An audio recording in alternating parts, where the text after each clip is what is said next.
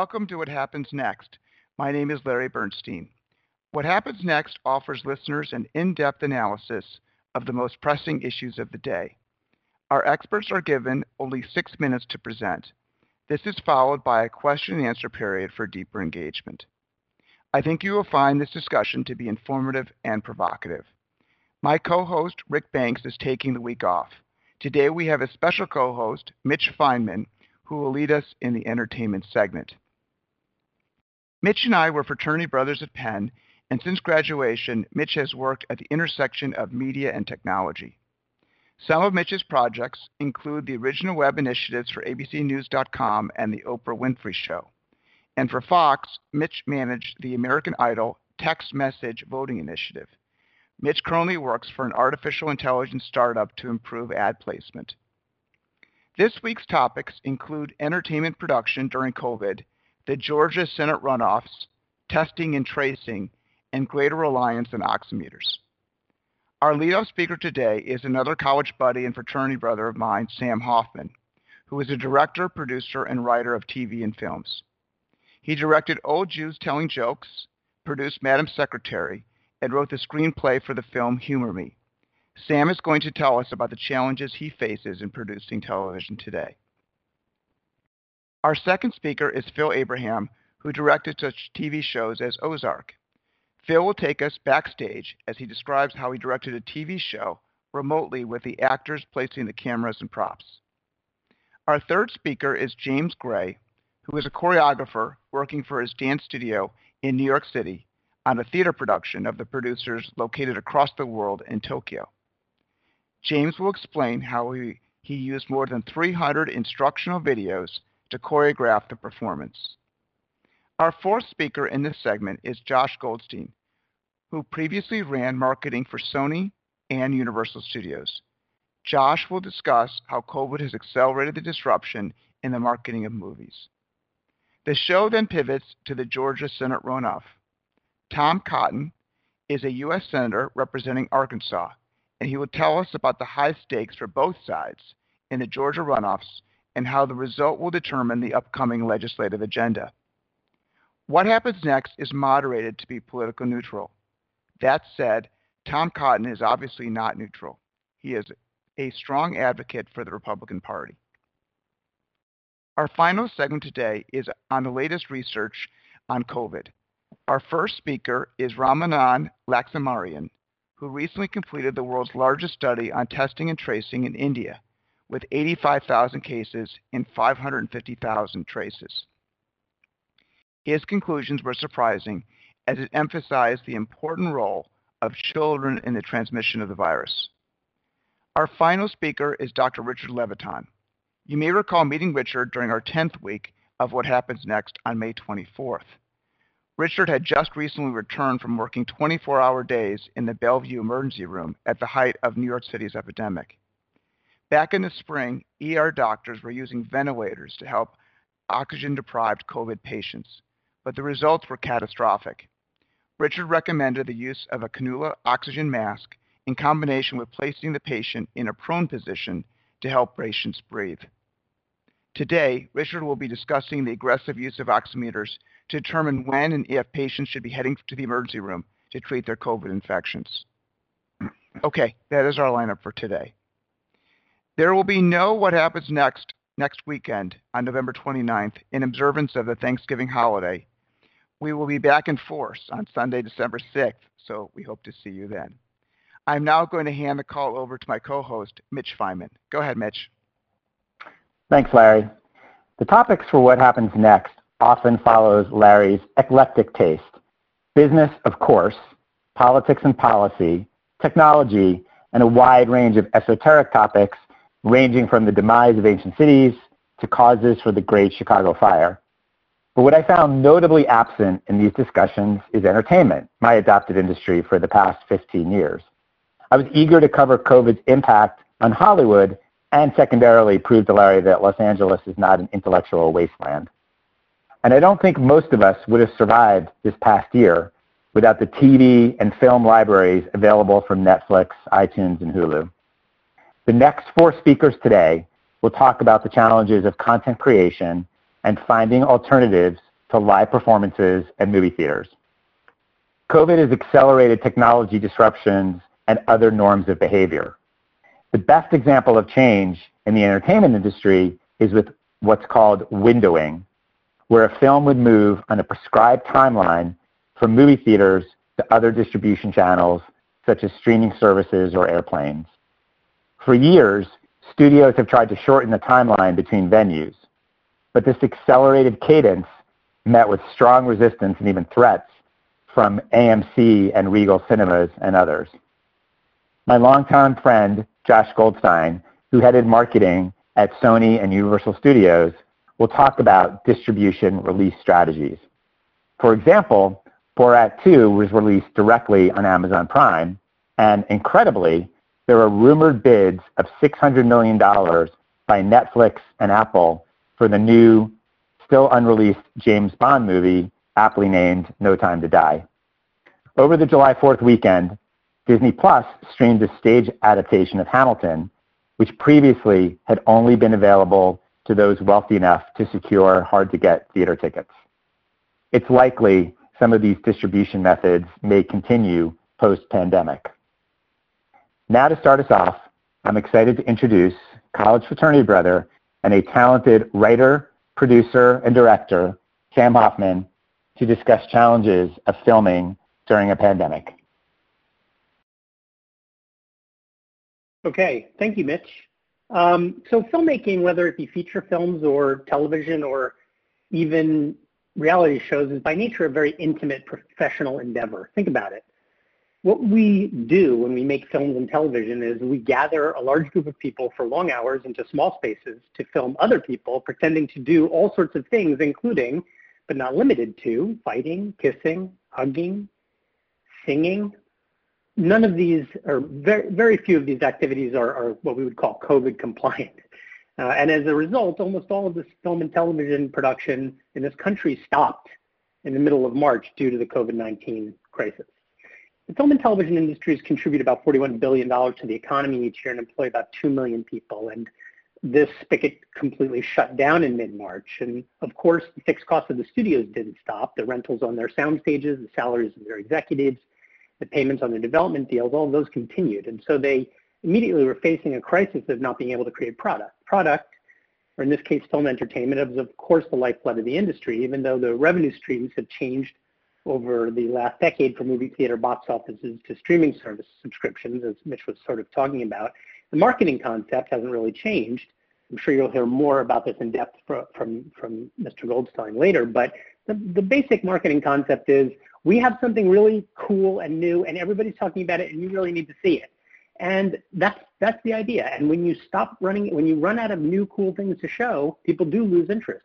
The other thing is studios don't have a lot of inventory of filmed entertainment on purpose because, you know, zeitgeist changes and material can get stale. And so ironically, during this lockdown, when people were needing media content more than ever, we couldn't make any. So the imperative became, how could we get back to work in this perilous, intimate workplace when this pandemic was showing no signs of abating? So for people who don't know much about the film industry, the first thing you need to understand is that we are a highly unionized business. We're all in unions. So any solution to get back to work had to be negotiated between the studios and the unions as part of a collective bargaining agreement. So it started with basically 2 papers coming out in June, one by the management side, which is the AMPTP, and one from the union side, led by a whole collaboration of unions. And they both came out in June, and these 2 documents form the backbone of the agreement that would eventually be signed between the industry's management and labor representatives. The industry white paper addressed issues which have become, in the intervening months, commonplace in dealing with COVID-19 testing, PPE, hand hygiene, vehicle cleansing, physical distancing, remote working with and when possible. And it introduced the new position of COVID compliance officer, which is a person added to the crew who would run a department that would be responsible for not only testing, but also administration of the new guidelines. Unfortunately, the white paper didn't delve into the specifics of actually trying to create a practical protocol for shooting, and that's where the Safe Way Forward, the union document, sort of took it a step forward. This document basically created the idea of a zone system. And the zone system was the idea of trying to protect the most vulnerable people in the company, specifically the people who have to work without social distancing and or PPE. This is primarily the performers. Most shows are filming stories that are not taking place during the pandemic, so they can't be wearing masks, they can't be social distancing, they have to behave like we used to behave. So they become very vulnerable because they're in a room with a bunch of people, including themselves and members of the film crew, the director, the cinematographer, a camera, boom, etc. So these people became Zone A. Zone A was the bubble that we were trying to keep and protect people the most. Zone B is everything else where the film production has a footprint that isn't Zone A. So the Zone A people would be tested a minimum of 3 times a week. A lot of shows are testing 5 times a week. Zone B would be tested a minimum of 1 time a week, but a lot of shows are being doing extra and testing 3 times a week. And the idea is that Zone A would mostly be coming in contact only with other Zone A people, but if they had to come into contact with Zone B people, those Zone B people would be much less of a risk or a hazard than the people in the world in general. So that's basically how it's been done in a nutshell, and those are the measures that have been adopted by the productions. How's it going? Well, the simple answer is that the industry is shooting again. I personally am prepping a pilot with Phil Abraham, who you'll hear from next, who's directing, of a CBS show called Ways and Means. I personally, as the producer, am creating a long-form application to Viacom CBS to be allowed to shoot. This has added a good solid 50% to my labor in terms of what I have to do work-wise in addition to actually producing the show, which brings me to the cost of these COVID protocols. What is it costing a show to comply?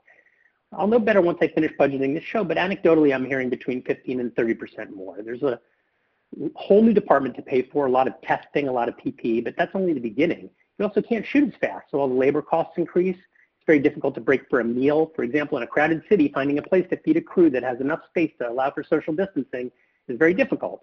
Before COVID, if we needed to move the crew for lunch, we did what we called roundies, which was we had 15 passenger vans going round and round from one place to another. Well, now the allowable number of people in a 15 passenger van is not 15 passengers, but rather 3 passengers and a driver. So you need to do roundies all day or have a lot of vans with a lot of extra Teamsters in order to make that lunch possible. There's also the issue of shutdowns. Shutdowns are incredibly expensive because the production is paying to carry all of its assets, human and otherwise, and not shooting anything. I'm told that 59 shows have suffered shutdowns from a day to a full 2-week quarantine. Many of these were caused by false positives, some due to reliance on rapid testing machines that could easily be affected by environmental issues. Others were caused by true positives. And finally, there's the question of quality. Are you making the show that you want to make, that you would have made? A perfect example is crowd scenes. How do you make a crowd scene look real if you can only have 25 extras in a room meant for 150? It's a challenge, and that's just one example of the challenges that we face. But yet, we mush onward. What choice do we have? The industry needs us to make film entertainment. For those of us who do it, it's not only our job, but our craft. We think of ourselves as artisans.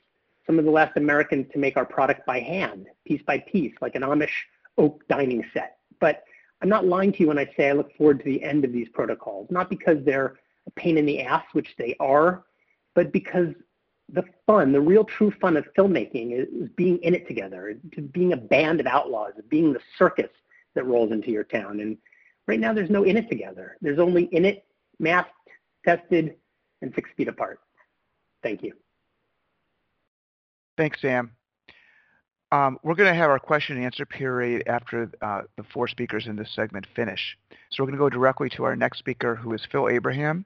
Phil is a director of the TV series Ozark, among others. Go ahead, Phil.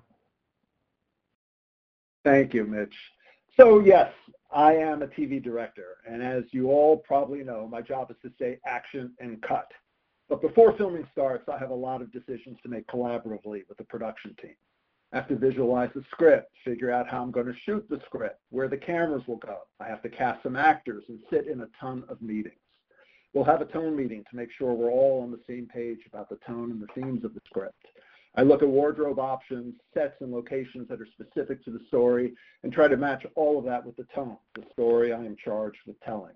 And our efforts all come together as the cameras roll and I finally get to say action and cut.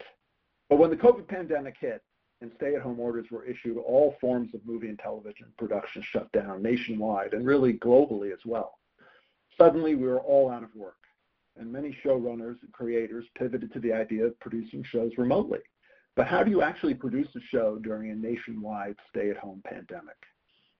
Well, back in late April of this year, I was called by my friends over at Orange is the New Black, where I had been a director over their 7-season run, to direct an episode of the new Netflix series they came up with and called, appropriately, Social Distance, which is an 8-part anthology series exploring and dramatizing the experiences that we were all living in real time. The show was to be shot while adhering to all the mandates and safety protocols of the lockdown. And it was decided that to better reflect that experience of the stay-at-home orders, the form of the show and how you experienced it on Netflix would be completely subjective, and that all imagery would be displayed through the various modes of communicating with others that our characters were using. iPhone FaceTime calls, Zoom classroom meetings, Nest or Wise cameras checking in on each other, sending video messages over the Marco Polo app, and so on. The concept of the show was to explore the human condition that we were all experiencing during this stay-at-home moment of time. This was truly our art mimics life moment, and as production progressed and racial justice became a rallying cry, the writers adapted and pivoted with the times to incorporate as much of that experience as they could. So our challenge was set. How do you direct and produce a scripted television show completely remotely? Well, the first step is always casting, finding the appropriate actor or actor pairings who could inhabit the characters as written and be willing to set up cameras and lighting in their own homes. In my particular episode, we needed to find 2 mother-daughter pairings that lived in the same quarantine pod. And of course, the actors who interacted physically with each other had to be living together. Our Orange is the New Black ties helped us when we reached out to Danielle Brooks, who was quarantining with her mom, Larita, and Marsha Stephanie Blake and her 6-year-old daughter, Rocco. The scripted mother-daughter relationships were jumbled, but that worked for the story's advantage. Once we settled on our actors, we would scout our actors' living spaces by having them give us a guided tour through their homes via a Zoom on their laptop. On our side of the call was myself and all our department heads looking and assessing on how we were going to make this work. Once we had our actors on board, we adopted what the production called the Blue Apron approach to filming. We would have delivered to each pod of actors all the things necessary to film the scenes: cameras and sound equipment, iPhones, lighting, props, set deck, any necessary wardrobe or accessories, Wi-Fi boosters, and everything else needed. A day or two before shooting and their giant Blue Apron box arrived, we would have our equipment tutorials. We'd walk everyone through the unpacking to the setting up of the cameras and linking them to our network, whereby we could remotely control the focus, exposure settings, and even the panning and tilting of the camera, where we employed a Wi-Fi enabled remote head, creating an almost Truman Show-like world where we control the cameras inside the actor's real home as they inhabit a character of the show's creation. Not sure I would ever have guessed I'd be the Ed Harris character of this analogy, but there I was, glued to my screen. This was insanely time-consuming and a very heavy lift for our actors, who all did it with a smile, but you could see it was something they hadn't fully internalized the enormity of. Typically, of course, on the day of shooting, in before times, our crew arrives and loads in their equipment, and we rehearse and begin to set up. In this case, the only people at the location were the actors and whatever family members they had. All of whom were enlisted to help out and essentially be the hands-on crew. Very different for them and very different for us. On our end, it weirdly felt like a version of NASA Mission Control, where we've launched our actors out in space with the essential items for a successful mission, talking them through all the procedures one step at a time. If the space capsule has a problem, there's a tremendous amount of support back at Mission Control. And just like Apollo 13, once a decision on how to proceed was made, the actual fixing of any issue would have to be carried out by the actors themselves. One big difference, of course, was that instead of all of us gathered together back at Houston problem solving, we were all buried with our heads in our screens at home. Needless to say, we all quickly developed amazing Zoom skills. One thing that was important to me and that I wanted to implement was a direct line to the actors where I could talk to them privately as I would typically do on set. I've never been the kind of director who shouts direction out from the back of the room by the monitors. I always felt I needed a closer, more intimate space for that So we had a Zoom DJ working with us who could easily and quickly open up breakout rooms where we could have private conversations without the whole crew involved. And this was an incredibly useful tool, both for me and the actors. I felt it was important to shelter them whenever I could from the stagehand aspect of this job and care for them as actors and give them that discussion and direction time. Typically on the set during filming, we spend 12 hours a day working. On this show, being shot from the comfort of my own home, we never had a longer day than 7 hours. And I have to tell you, I have never been more exhausted at work before.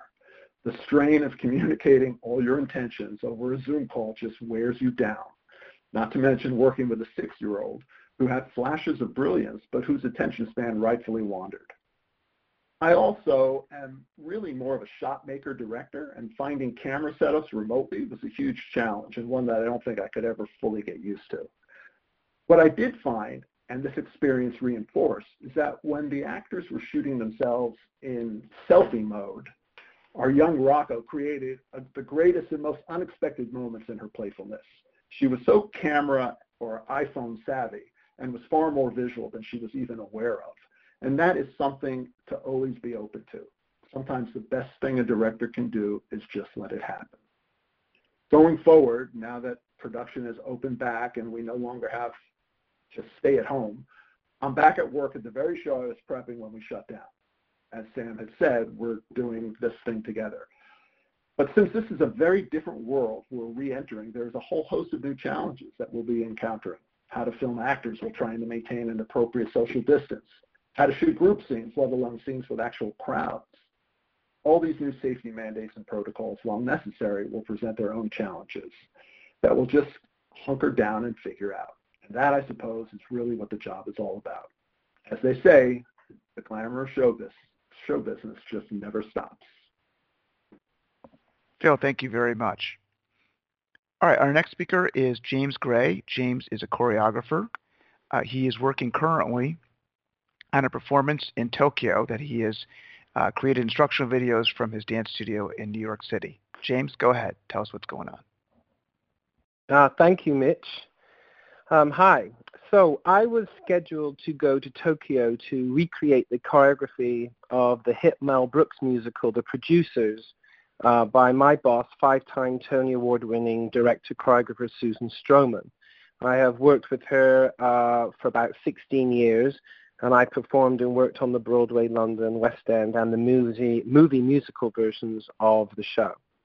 I would travel to Tokyo, rehearse for 4 or 5 weeks with a company of over 40 musical theater actors.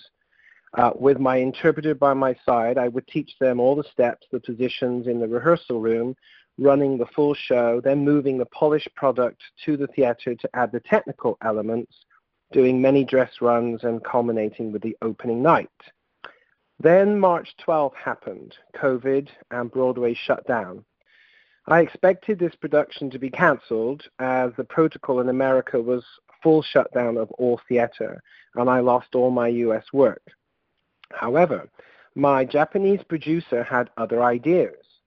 The Japanese government was allowing 50% capacity in theaters, and they wanted to keep all their theaters running.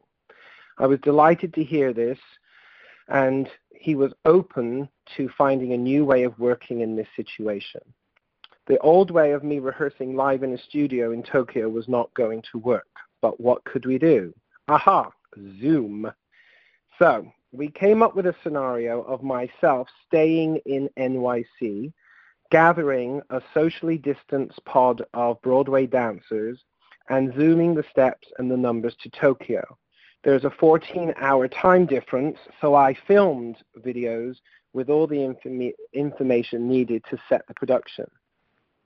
Because of the Broadway shutdown, many of my colleagues from the original production were available, and they couldn't wait to get back into a studio and dance with me. So myself, my assistant, an accompanist, and 6 dancers headed to Open Jar Rehearsal Studios in Times Square. This was the beginning of September, so we followed every COVID protocol. Temperatures were taken, we stayed in our pod, wore our masks throughout all rehearsals, and bathed ourselves in hand sanitizer. None of us had performed or even stepped foot in a rehearsal studio since March 12th, So as we gathered on that first day of a 2-week rehearsal period, we all got really emotional. Before we started, we just had to express what we were feeling and how we were missing what we do. So many people see theater folk and what we do as just a hobby, but for us it's a way of life. Many start training from a young age. I was 6. So after the tears and no hugging, of course, we began this huge task of documenting every step in 2 weeks. Painstakingly, we filmed every actor's individual choreography and staging, one section, one number at a time, which led to over 420 videos being downloaded into Dropbox. My assistants and dance team in Tokyo would then learn the choreography and teach the Japanese company, sending me back videos so I could notate and perfect the work. Though it was all very time-consuming, I felt it rewarding that this information was being sent across the world via video and being recreated perfectly. No approximations, no own interpretations were happening. Could this be the future of a hybrid without me being present? Normally, when a producer wants to mount a Broadway production, they acquire the rights from MTI, Musical Theatre International, and then they are given a show Bible with all the information to create the work. When a Broadway show is preserved, every piece of blocking and choreography is handwritten down in what we call a Bible.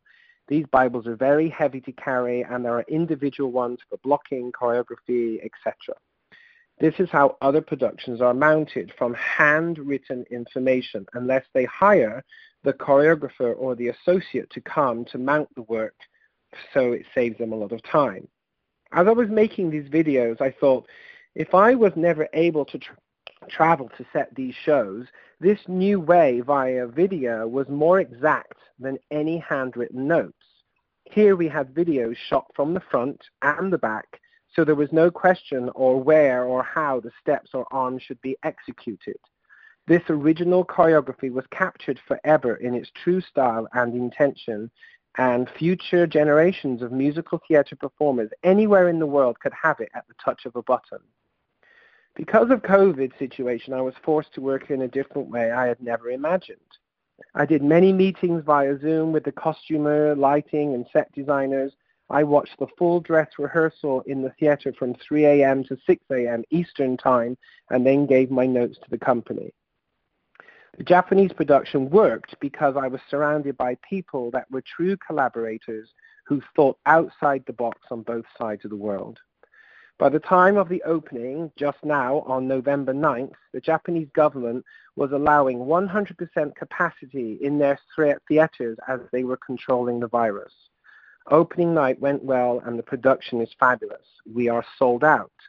It is a miracle that any show gets mounted in normal rehearsal period and conditions, let alone doing it via Zoom and videos, but we managed to pull it off.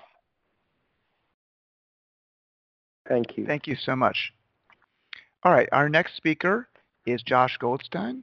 Josh is the former worldwide marketing chief for Universal Studios. He's going to discuss marketing films during COVID. Go ahead, Josh. Thanks, Larry. To me, movie theaters are hallowed ground. On the big screen, reality takes on mythic dimensions. Our laughter, gasps, and tears are cathartic when strangers share our emotions. That said, the theatrical movie business faces an existential crisis because a new generation has come of age consuming content in new ways. COVID-19 is accelerating the changes in movie watching habits. Netflix, with its $230 billion market valuation, rises above its peers. Disney Plus owned the last 4th of July with its culture-capturing coup with Hamilton and is being touted as the company's future.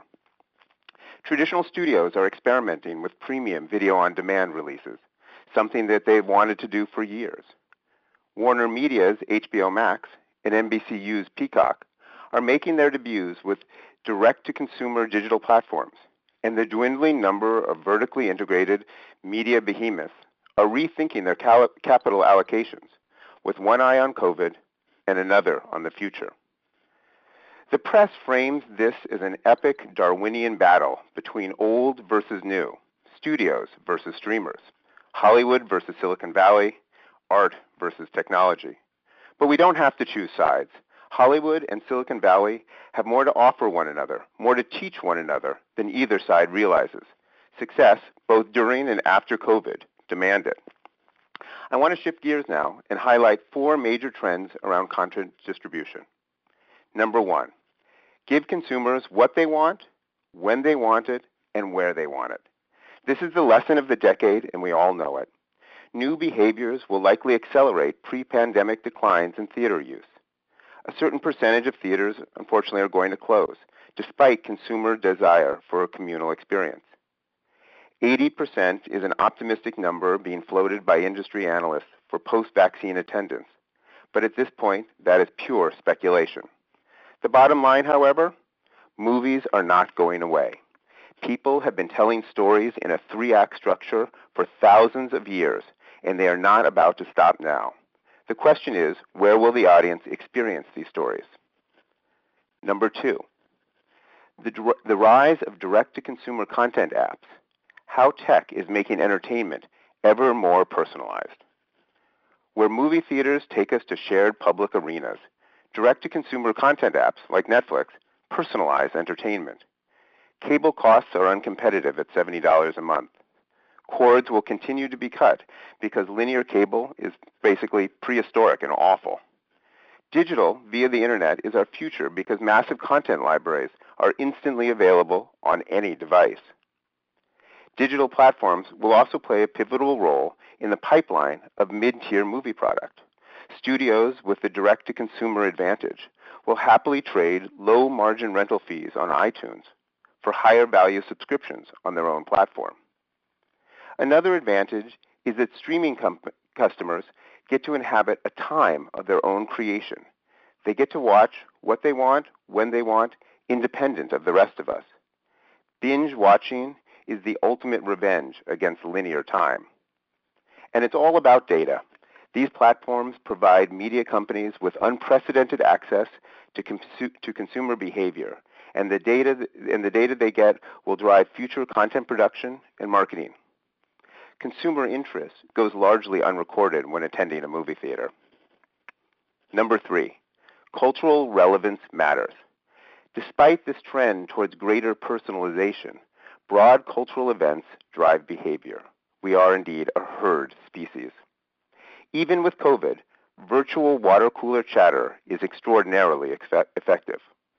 I recently worked with Sacha Baron Cohen and Amazon on the Borat 2 movie release, and given the movie's themes, our decision to time the movie's release for the week before the presidential election exponentially increased the movie's cultural relevance.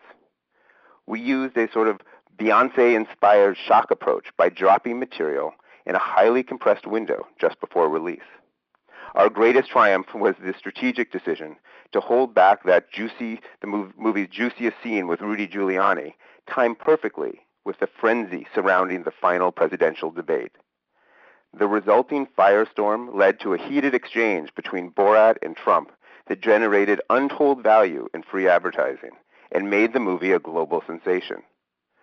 Borat 2 surpassed Amazon's predicted viewer model by so much that Amazon, rumor has it, is rethinking its entire film acquisition and production strategy. And this leads to the 4th and final point. Algorithms are fabulous, but cannot replace creative marketing.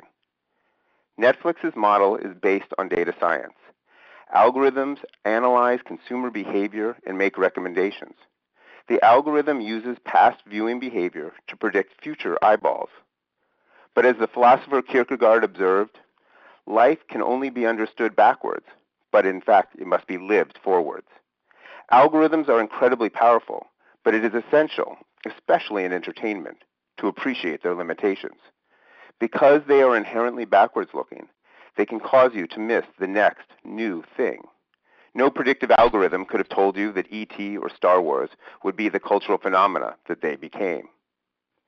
Moreover, recognizing a pattern is different from understanding why the pattern occurs. Following a recipe does not make you a chef. Understanding the properties, the appeal of mixing novel ingredients, creates surprise and delight. The future of entertainment is a dance between the auteur and the algorithm. Another shortcoming of algorithms is their efficiency focused. Targeting those most interested fails to maximize the potential audience. Call it preaching to the choir. A talented marketing team can create new audiences. As the advertising guru George Luis put it, quote, "Great advertising can make food taste better. It can make your car run smoother. It can change your perception of something," unquote. There is a gap between prediction and what is possible. What art can teach tech is not how to efficiently get the likeliest audience, but rather how to efficiently persuade the least likely spectator to watch and enjoy. Data alone makes you a thermometer. Creativity makes you a thermostat. Thanks very much. Thanks, Josh. This is Larry Bernstein. I'm going to start the Q&A for our four speakers. I'll start with Josh. Josh, you discussed the importance of data and how it wasn't available previously. It was sort of uncaptured by the movie theaters themselves.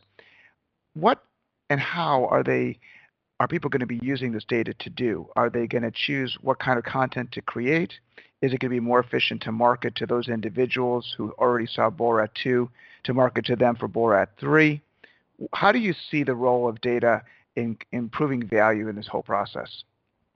I think that's a great question, Larry.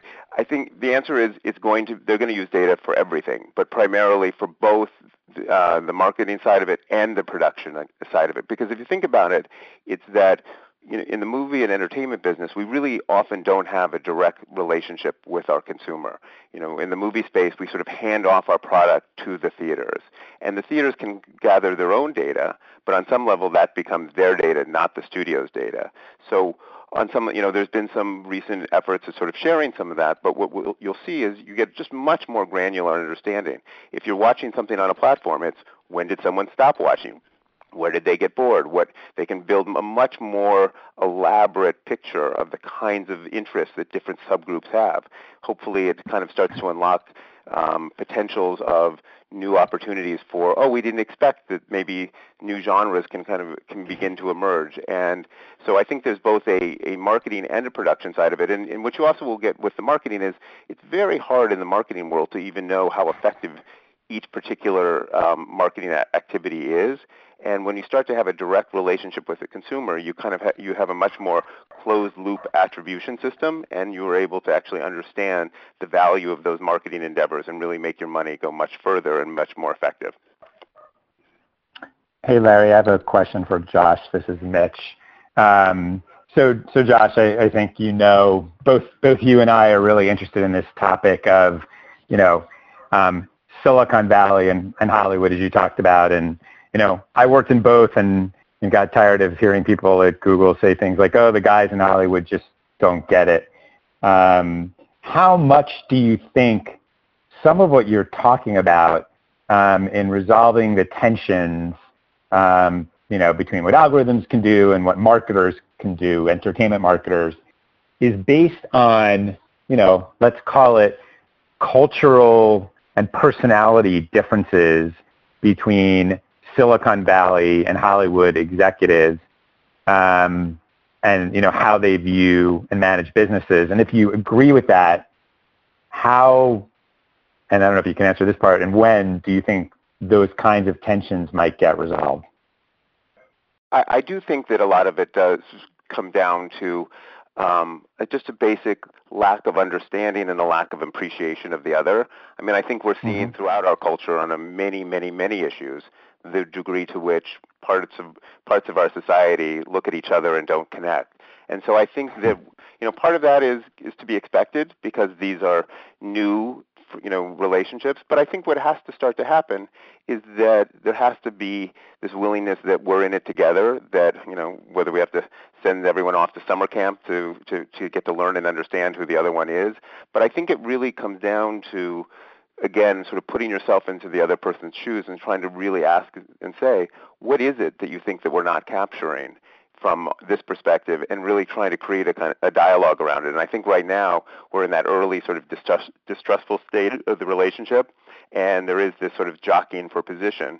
And the answer is, I just think that In fact, you have these two great companies that have done incredibly well in the last, 10 years. You have Disney and you have Netflix. And they sort of have done, and if you sort of see where they are now, Disney sort of built itself up building these extraordinary brands through Pixar and Star Wars, and how it's done that in Marvel. And Netflix did such extraordinary work with this direct-to-consumer, understanding the power of the internet. And I think what's sort of starting to happen right now is that you see Disney is actually starting to embrace a much more Netflix approach with Disney Plus and trying to harness the power of the internet. And I think to some degree, maybe not quite as much, you sort of have Netflix beginning to think about, hey, should we be building brands? What is the relationship that a brand can create, which is really a Hollywood thing. And I think you're starting to see these sort of two great companies wanting to learn what the other one does. And I think that becomes the sort of initial steps for how these cultural differences start to break down and better dialogue and, frankly, just more success will ultimately come. And I do think that the economic imperative will be the thing that sort of pulls everyone together ultimately. I want to bring Sam and Phil into this conversation. You mentioned that you're going to have all this data that will determine when the audience is getting bored, where they're mostly interested in. Sam or Phil or both of you, when you start getting this data about your previous productions and how you can improve upon them potentially, how do you think you're going to use that data in your next production? Is it something that could be helpful, or is it still something that you think is so much representative of the art form itself? Sam, why don't we start with you? I actually think Phil would be better to address this because sure. Go ahead, Phil. I mean, listen. Honestly, I don't really see what I do being influenced by the cultural demand for certain things. Truthfully, I mean, I think when I'm engaged in a project, I sort of dig into it on a script level, and I sort of embrace it for what I think it could be. I'm not trying to pull this kind of auteurist kind of notion to it, but I'm not marketing what I'm doing to a broad spectrum of audience. I think that's what the marketers do, and that's what the studios who sort of buy the project and who commission the script and then hire me to make that script. I don't know if I'm pivoting in such a way saying, oh, gee, there's a group of people here who may not like this. I'm not internalizing that as a decision making. So maybe just to rephrase it, maybe what the data will say is, just making something up, oh, we love comic book movies, and we like comic book movies that have this sort of violence or this sort of sex appeal, et cetera.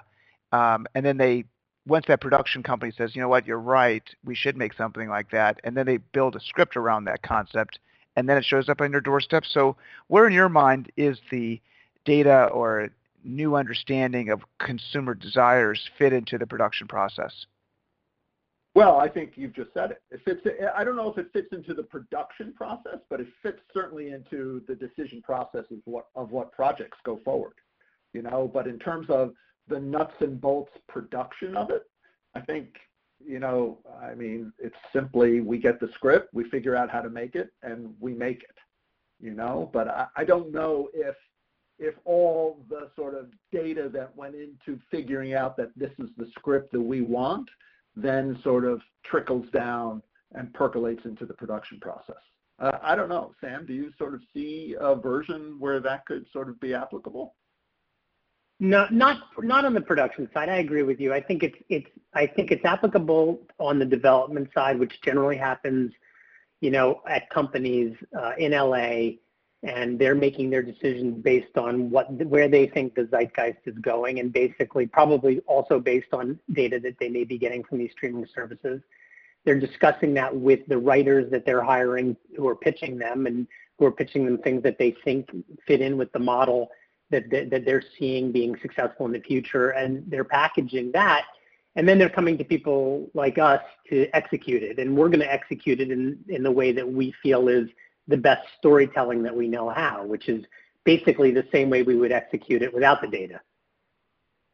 Yeah, I mean, one of the things is even like this data thing, it's like I've had people, agents or other people sort of approach me saying, hey, listen, on your next project, could you look for a role for this YouTube influencer or Instagram influencer? And I'm like, are they actors? I mean, I'd be happy to sort of audition them, but to sort of give someone a role in a project because they have 2 million followers, I don't think I've gone there yet. I mean, but that is a way where people do that, and like all of a sudden that is an influence onto the production and physical production process of it. And if I can just interject maybe one thought is, I think one of the points that I was really trying to make as well is that the data can only take you so far, and it really is this balance between the way the data looks backwards, but the way an auteur and the creative mind can really look forward and bring new things to the equation. And that really what's sort of dynamic is that is the tension between the two, or at least the dialogue between the two, as these companies think about how to connect with people. Because I don't think that data alone can answer these questions. Can I ask Josh a question, Larry? Go ahead, John. Josh, you said an interesting thing about you don't think movies are going anywhere because of the sort of the lasting power of the 3-act structure, et cetera. But I wonder, I mean, besides tentpoles, besides things that have established brand names because they're Marvel or because they're Borat, is there going to be a place for drama in movies, in the marketing and financing world that we see coming? Like, how is a movie, a little drama, going to compete with, say, The Queen's Gambit, which is an exquisitely made, expensive, beautiful 7-episode drama? I mean, how is there going to be a place for the little drama? That's feature. That's the part I don't get. And I think the answer that you're really asking about is there a place for that small drama in a movie theater when you have The Queen's Gambit on Netflix, which is an exquisite and if it drama. doesn't open in the movie theater, how does it get enough attention to make it into the Netflix algorithm to get anybody to see it? Because in the last few years, at least, and this is probably over, little movies were getting a little, buying themselves a little theater opening just to drive some publicity so that they'd get noticed on. And if they didn't get any awards, the opportunity to get noticed online is very, very limited if you're a little movie. I think the answer is that dramas, frankly, since the 70s have sort of taken a little bit of a backseat to larger mass entertainment experiences in theaters. However, I think that it does come down to if movies can, this storytelling technique, and if those dramas can connect with people, can we start to build audience around them? And one of the things that, because of marketing costs and because of the challenge of opening something on 2,000 screens, the question then becomes, where are the outlets for these? And sometimes I think that you see some extraordinary dramas finding their way onto other onto those other platforms. And the real question is, can they build audience in a sort of smaller way still in theaters? And I think that kind of remains to be seen. And I think it's been a struggle. But I think that, again, that's where the awards, and the festival circuit have played such a kind of valuable role in giving some oxygen to these extraordinary stories. And I think it really does ultimately come down to the ability to elicit emotion and to drive emotional engagement. And I think that when you can have that element, you then find you have to then maximize that, and that becomes the opportunity for marketing. Now, whether that finds itself into 2,000 theaters is probably going to be less likely in the future than it has been. All right, let me bring James Gray into the conversation. James, you're in the theater world, Broadway theater, and first, I'd like you to comment on two things. First, obviously, we just talked about the difference between dramas and the Marvel big blockbuster, but in your world, it's the drama versus the musical and large productions, and how you think about that difference.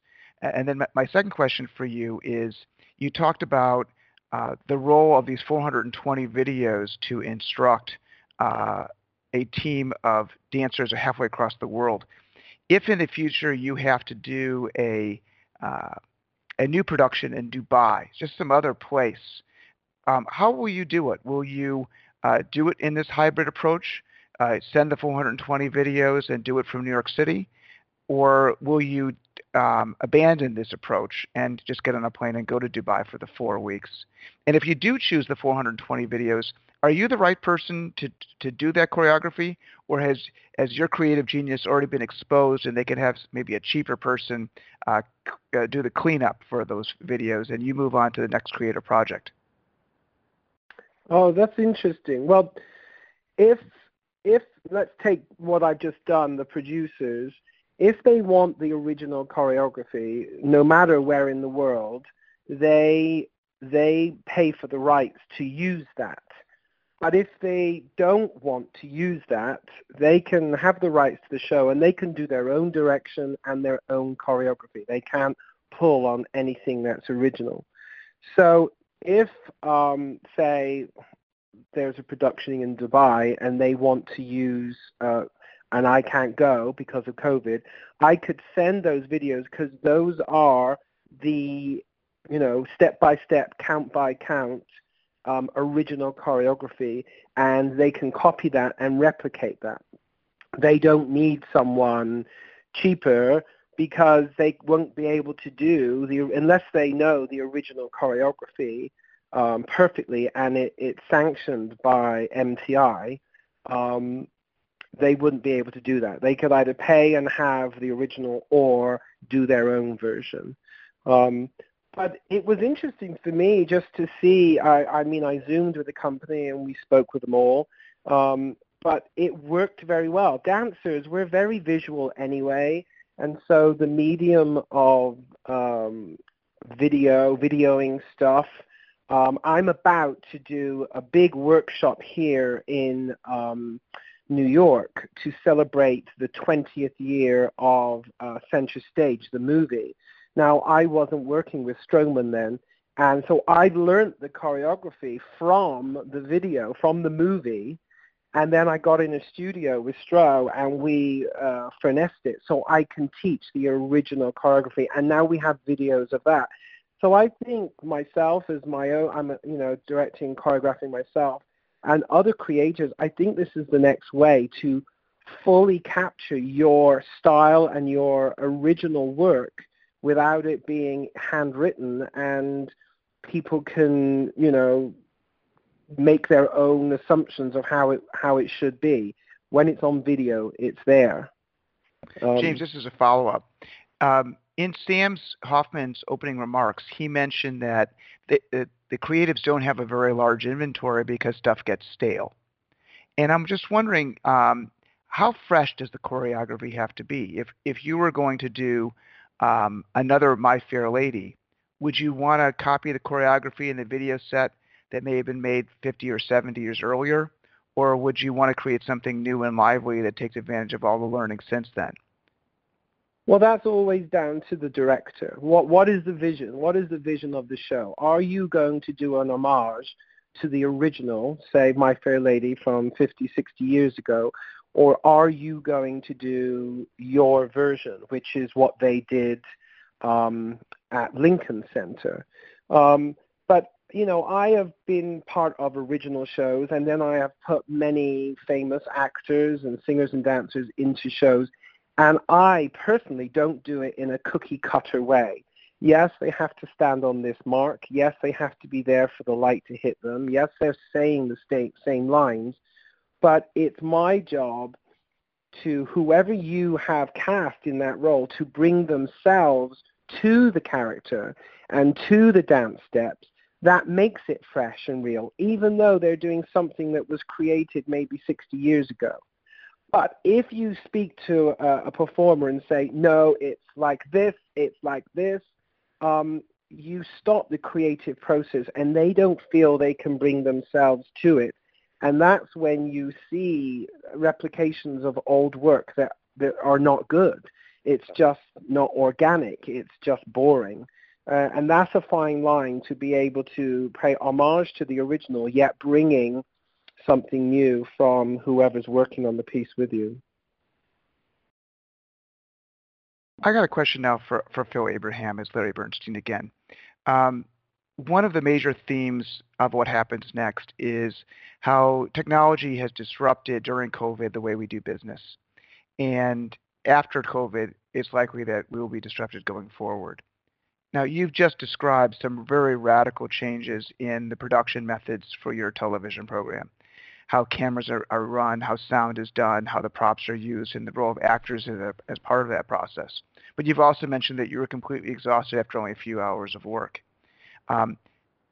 What do you think that you've been doing lately that will continue on after COVID? What has been more efficient, more constructive, better? And James was just explaining how his work is going to be a hybrid of what today and before was like. Is yours going to be a hybrid? I hope not. I mean, because, honestly, yes. I mean, could it be? I mean, look, Sam and I are prepping a show now where essentially, the idea of even under these sort of COVID, protocols and whatnot, the idea of going into an office and congregating around the boardroom table and sort of discussing things, we find that we can actually accomplish this on a Zoom call, truthfully. And hopefully, people are engaged enough, and you have to be, that you're giving it all your undivided attention. So like in the prep aspect of it, I think a lot of things will happen and can happen successfully remotely. In the physical production and making of the show, I don't think so. I mean, I think the show I did with remote production was very specific, and they were doing other shows. Now, there are other shows that were shooting during COVID that weren't doing it remotely. They would isolate and quarantine a pod of actors and crew, and the story was very small, or it's two people in a house, and you're in that house, and like everyone is quarantined together. And I know Fargo did a version of that, and there are a couple of small movies that did versions of that, and they did it very successfully. So that was one way of doing it, but really the only thing that was different was that they sort of quarantined, but their physical production sort of, protocols were the same. So I don't know. So I can think of one technology that I think we're going to use and that will continue on afterwards, which is that, Larry, we have a thing, we have a thing called video assist, which allows people to sit and see what the camera is seeing. And typically we sit on set and watch a TV, which allows us to see what the camera is seeing. And what's developed now is a technology to sort of beam that almost live to anywhere. And so you're going to have people who used to come in from LA to sit on the set and watch what we were shooting. Now we're not going to have to do that anymore. They can sit right in their office and watch it. Oh, that's interesting. That's true. They're on Zoom and they look at their sort of, they open up a link and they have like, oh, this is what's going on in New York. And that's what they're shooting. I mean, that to me is a nightmare scenario. Just yeah. But a little bit. That probably will happen. You're inviting too many chefs into the kitchen, so to speak. Way too many.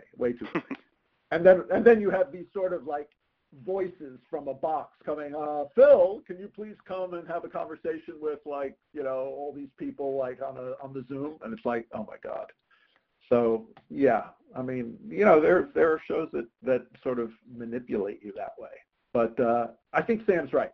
I think there is that technology, which existed before, but now since people are so completely used to sitting at home and like clicking a link and opening something up and it's all being there, I think they'll probably insist on it in the future. We have a question from the audience. This question is from Rajiv Narang. Rajiv wants to know if the concentration of content and distribution is in a fewer large hands. What does this mean for the role of smaller non-global studios, and how will it affect content creation? This is Josh Goldstein. I'll take one version of it, and then I'll let the creative people on the phone actually answer in a different way. Listen, I think it is a challenge that that there is sort of power consolidating, but I also think that there's something the distribution is actually getting more democratized. And the hope is that as more distribution channels and more digital distribution channels become accessible, and the internet becomes the sort of the hub in which those distribution channels can be operated around, that hopefully it'll create greater potential for more niche movies to find niche audiences around the world. I think the other thing that you're also seeing is that as these companies also try to expand, they're expanding internationally. And one thing that I think is a very positive trend that you see is that in expanding internationally, you're seeing a lot more international production. You're seeing a lot more sort of people, countries telling their own stories and telling stories for their own cultures. And I think that hopefully in this process that yes, there is some consolidation that is happening, but hopefully there's also some democratization and some opening up of the aperture so that there's greater opportunities for storytellers to connect with audiences in new and exciting ways. Yeah, hi, this is Phil. I mean, Josh, I certainly hope you're right. I mean, because that's an ideal scenario. I mean, I am concerned that actually isn't the case, and that the companies with the really deep pockets who can afford to take essentially major losses, like Amazon and Netflix, like buying, hundreds of $1 million movies or producing giant movies just to put on their streaming channel like they would anything, sort of narrows the field of new players. Now, possibly, and I hope that you were right, that smaller little, streaming people can get into the business of sort of doing these global pickups and things like that. But I worry that the behemoths are becoming just what they are, almost monopolizing it. Phil, just as a follow-up, you worked on Ozark. How expensive is that show? Is it something that someone small can't do, or is it really so expensive it can only be done by a large institution? No, I mean, Ozark and these shows are expensive. I mean, shows are expensive now. Like, there used to be a time, 10 years ago when, you would spend, $2.5 to $3 million on an hour of television, and that was considered sort of like up there. And then, of course, it slowly migrated to $5 million. And now for a show like Ozark, I mean, it's upwards of $6, $7, $8 million an episode for an hour of television. I'm only surmising. If it's not Ozark that's spending $8 million an episode, it's shows like Ozark that's spending $8 million an episode. So those are giant shows. Queen's Gambit, that has to be in that range, every bit of it, if not more. And a lot of these shows are producing their series overseas, like Queen's Gambit. Sort of a mandate for that show is it's not going to be shot in the U.S. So they shot everything in Berlin with the exteriors of Kentucky and Toronto. So, and that's because of all the differences in fringe benefits for actors and crews and all those things, and residuals and all those things that add up to what the after expense of a show really is. And things like that happen all the time. So yes, it's very expensive, very expensive. I wanted to end this segment on a note of optimism from each speaker. Let me start with Sam. Sam, what are you optimistic about that came out of this COVID experience?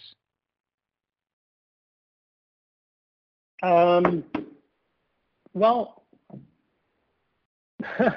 I'm optimistic that we're going to be doing this again. It made me realize how much personally I enjoy the experience of making stuff with my colleagues, and how much satisfaction that gives me. And I realize that, a group of people that make a TV show or a movie are in some ways the most sort of kind of most involved group to take on anything. You have people who can do makeup. You have people who can do hair. You have special effects guys who can solder iron. You have grips who can rig giant constructions. You have carpenters. You have drivers.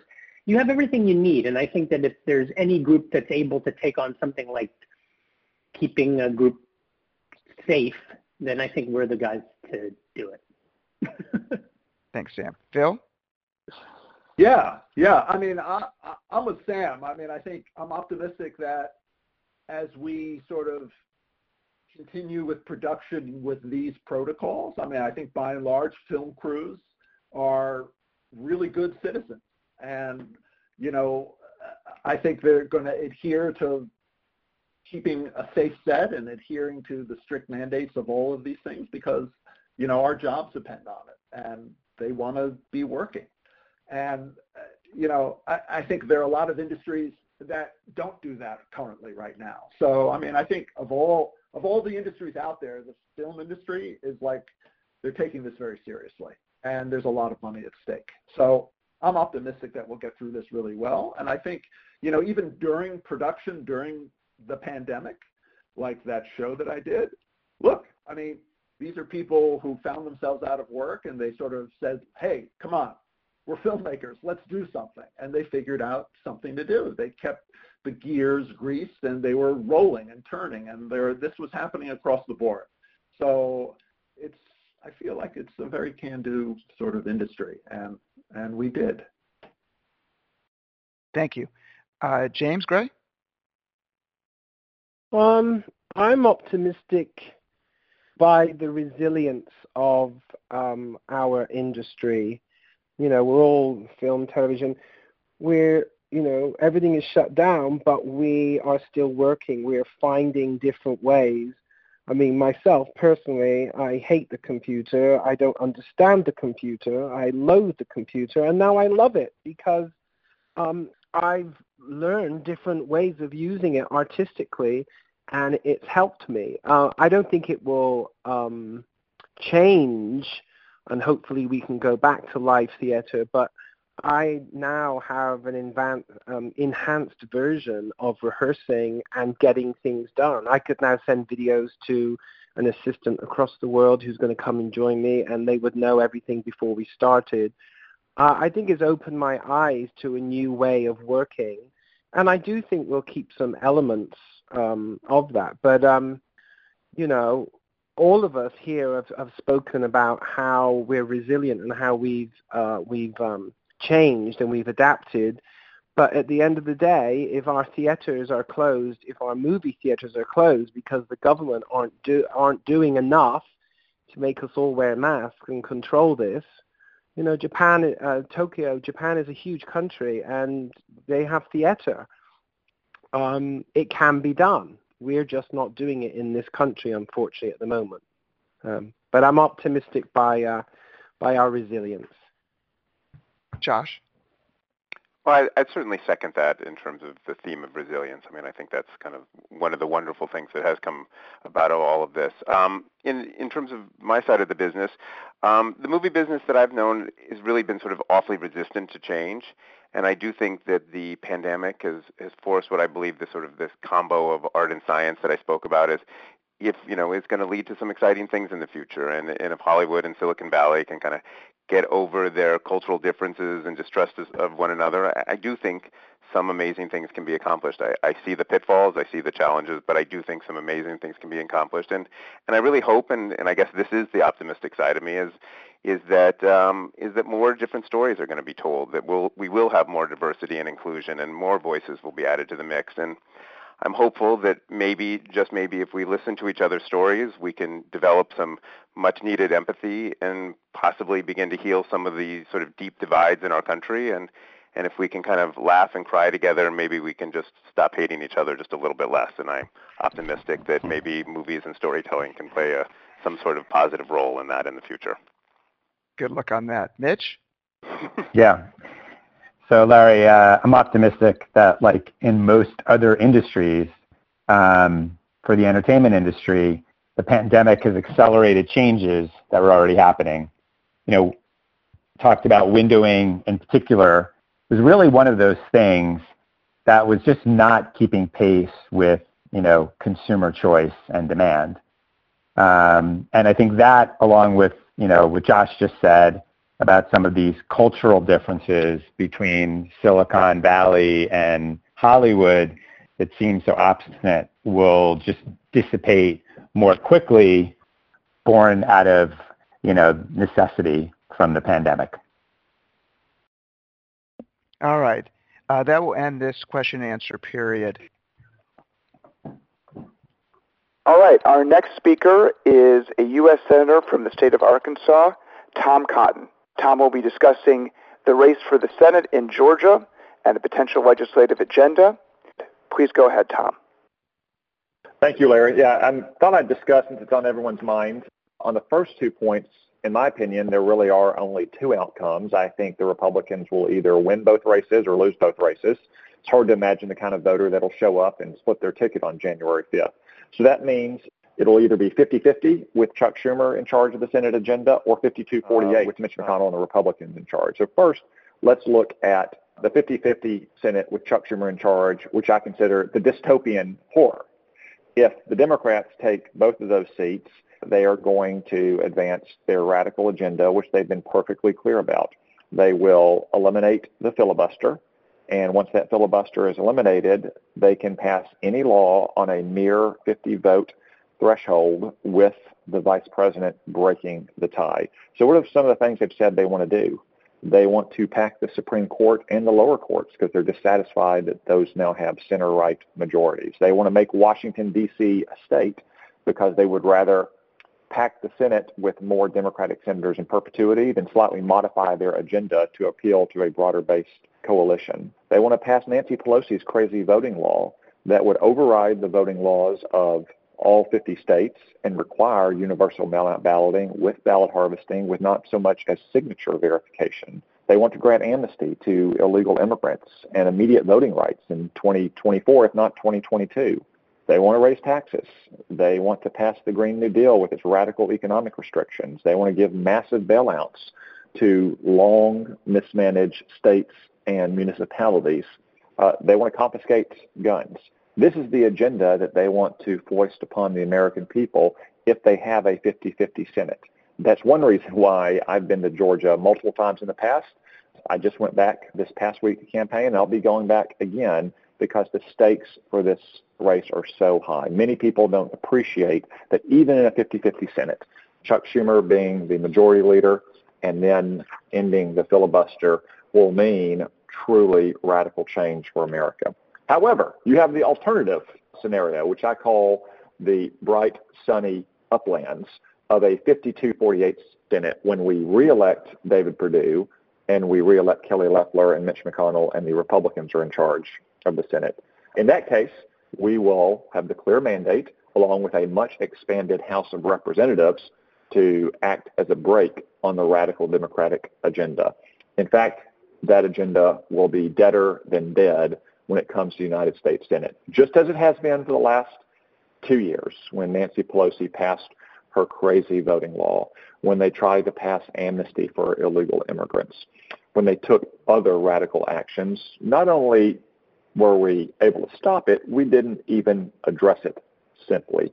Now, if Joe Biden wins the presidential race, he also is going to have to stock his administration. In a 52-48 Senate, he will not be able to get confirmed radicals to critical positions like Treasury, like Justice, like State, like a lot of the regulatory agencies that oftentimes operate outside the front pages but do so much to affect the strength of our economy, whether it's the SEC or the CFPB or OSHA or the EPA.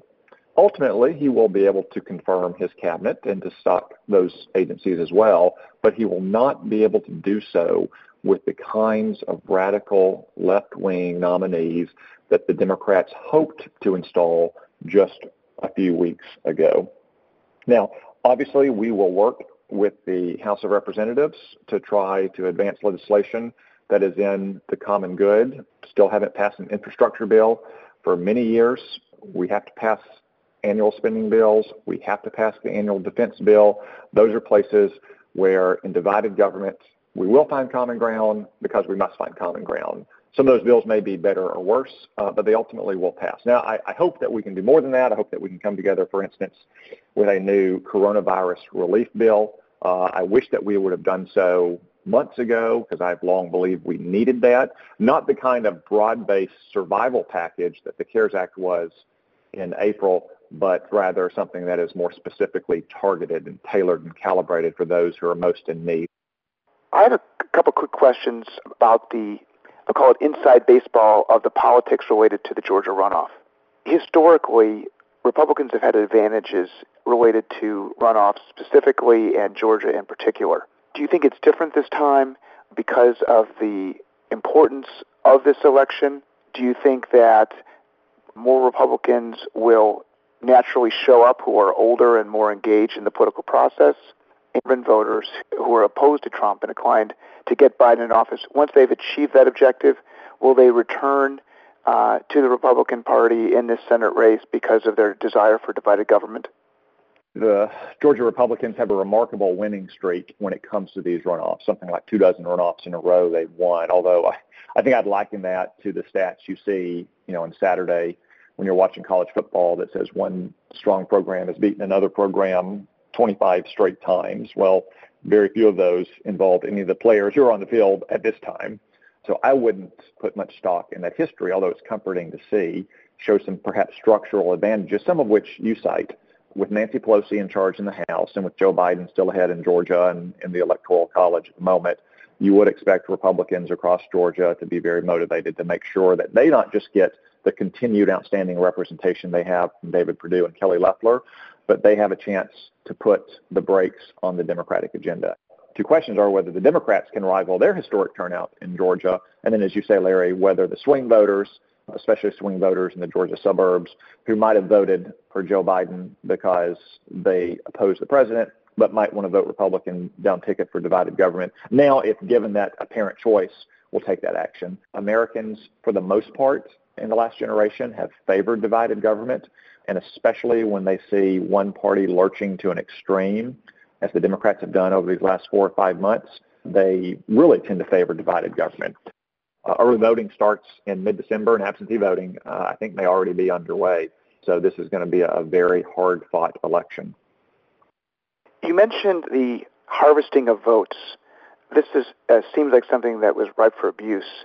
How do you think about that? How was it done, particularly in, I'll call it Pennsylvania, that leads itself for potential voter fraud? Yeah, Larry, unfortunately, when you combine universal mail-out balloting with vote harvesting, you threaten the sanctity of the secret ballot. So all of your listeners understand there's a big difference between absentee voting by mail and universal mail-out voting. When you absentee vote, there is a clear and auditable trail of action that is expected on both sides. The voter submits an application, which the clerk receives and sends the ballot to the voter who's expecting the ballot. The voter completes the ballot in the administrative paperwork and returns it back to the clerk who's expecting it. What places like California do is send out ballots to every registered voter over the last 2 years, despite the fact that many of those voters will have passed away, they will have moved to other addresses and therefore live in different precincts in the state, or they may have moved out of the state itself. That is a recipe for fraud by itself. But then when you combine it with ballot harvesting, which is the act of canvassers, usually paid by the parties, going door to door and asking for those ballots, you really do raise the specter of intimidation and threaten the secret ballot, because if you have a list of registered voters, that household has a ballot. It's not asking them to vote by absentee. It's not asking them to go vote at the polls. It's saying, we're here to collect your ballot. That can be a very intimidating and aggressive action. And there are, of course, people out there who would threaten retribution if you don't participate. So I worry very much about the threat that universal mail-out balloting and ballot harvesting poses to the sanctity of the secret ballot. That's one reason why we would never take up Nancy Pelosi's voting rights law, which mandates universal mail-out balloting and still permits ballot harvesting of the kind they have in California, of the kind that caused an entire congressional election in North Carolina to be invalidated 2 years ago. That's how big a threat it is to the integrity of our elections. I have a technical question about the rules of the Senate. So unlike the House, which every 2 years is considered a new House, my understanding is that the Senate is continuously in session. Yeah, Larry, so you're right about the composition of the two chambers. When one Congress ends, there is not a House of Representatives seated, and then a brand new House is seated. The Senate, of course, because we have staggered 6-year terms, always has 2/3 of our members available, which is a quorum to conduct activity year over year. That's why Senate rules have always been considered to be continuing rules, and why they typically have been changed only under the provisions of the rules themselves. And that's happened from time. The filibuster rule in the 19th century used to require literally unanimous consent to end debate. And then at one point it was at 2/3, and then it was reduced in the 70s to its current standard of 3/5. But to change the rules typically takes a 2/3 vote, to change them in accordance with the rules itself. That's why what's known as the nuclear option is when a majority of the Senate overrules the ruling of the presiding officer and says, that's not the standard we're going to apply. It's kind of like a brute force action, but the bottom line raw politics of it is a majority of the Senate can do that. That happened 20 or 25 years ago on some technical questions about spending bills. It happened most famously in 2013 when Harry Reid used a bare majority to say that the filibuster rule no longer applied to nominees. We weren't going to require a 3/5 vote. It's only now going to be a simple majority. So the bare-knuckled question or answer is that a simple majority of the Senate can vote to operate in accordance with the standards it sets, even in violation of the black letter rules. That's why a Democratic vice president would be able to break a tie on that, or a simple Democratic majority, had the Democrats won that, would have been able to do so. Now, that would be totally unprecedented. I know people say, well, you did it on nominees. That's very different. The Senate operates in two different states, the legislative calendar, which is where we do most of our business, and then the executive calendar, which is where we vote on nominees and treaties. For more than 200 years, the filibuster had not been used against nominees. Genuinely, Clarence Thomas was confirmed in 1991 on a vote of 52-48. Any Democrat, any single Democrat could have demanded a vote to end a filibuster against Clarence Thomas, and it would have failed on those votes. But none of them did. Not Joe Biden, not Ted Kennedy, not John Kerry. None of the old lines of the Democratic Senate thought it was appropriate to use a partisan filibuster against even a Supreme Court nominee, much less a cabinet or a sub-cabinet nominee. It was only in 2003 when a new Democratic senator from New York named Chuck Schumer started using the filibuster against nominees that we went down this path. So it started in 2013. It ended in 2017. What the Democrats did and then what the Republicans concluded was going back to what the informal rules had been, the customs, the standards, the practices of the Senate for 200 years, which is that nominees get an up or down simple majority vote. It's never been the custom or practice or unwritten rule of the Senate that legislation can pass on a simple majority, especially landmark sweeping legislation. I mean, the filibuster rule is not part of the Constitution, but it is directly downstream of the Senate's design and the Founding Fathers' intent for the Senate to be a place of greater deliberation, of a place to form wider consensus and compromises that reflect the whole of society. Can that vice president break a 50-50 tie on a rule change? Yes. Yes, they can. Okay. My next question is, in a 50-50 Senate, I'll say the most liberal Republican and the most conservative Democrat now take on voting importance. In this last session, we've all got to know who our most liberal Republicans are, but who are the most conservative Democrats, and how will they think about some of these issues in order for the Senate to pass some of these radical pieces of legislation? So probably the most reliable member of the Democratic caucus in their center is Joe Manchin. After that, you might say Kyrsten Sinema from Arizona, perhaps Mark Kelly, the newly elected Democratic senator from Arizona. But even for centrists, they're pretty far over on the left. And after you get past them, it moves very rapidly to the left.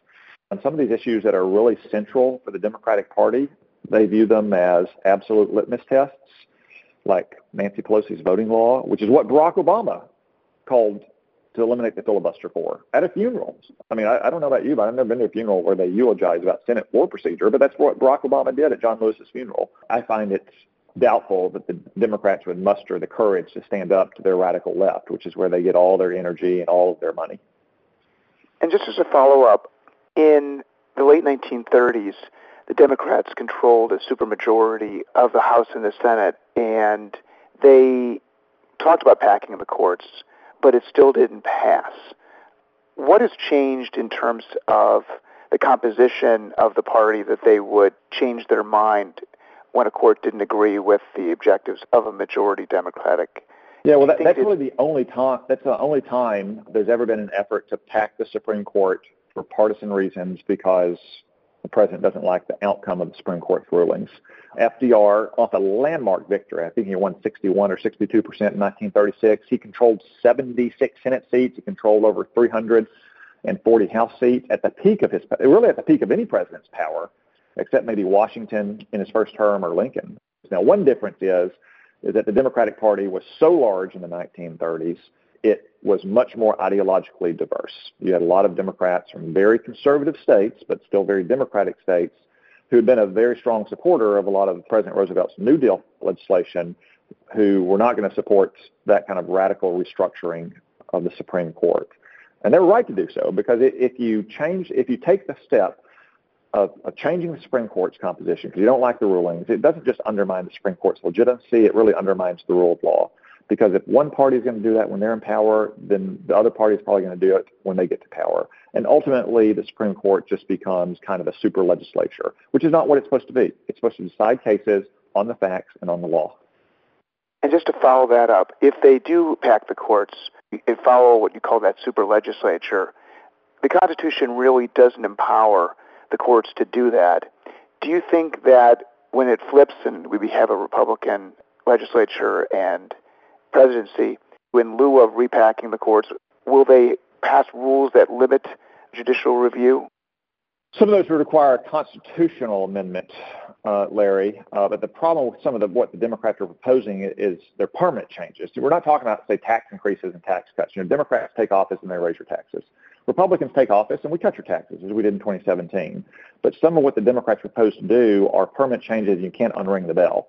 So, for instance, if they make Washington, D.C. a state, which it should never be, you can't unmake Washington, D.C. a state when Republicans win the next election. If you pack the Supreme Court, you can't remove justices that have life tenure. If you give amnesty to 15 million illegal immigrants and they have voting rights, you can't un-amnesty once you've created new American citizens. That's why these Georgia runoffs are so important, because, again, what they're proposing to do are not just bad policy, not just higher taxes or bad healthcare policy. They're proposing to change the rules of the game, in part so they never lose another election.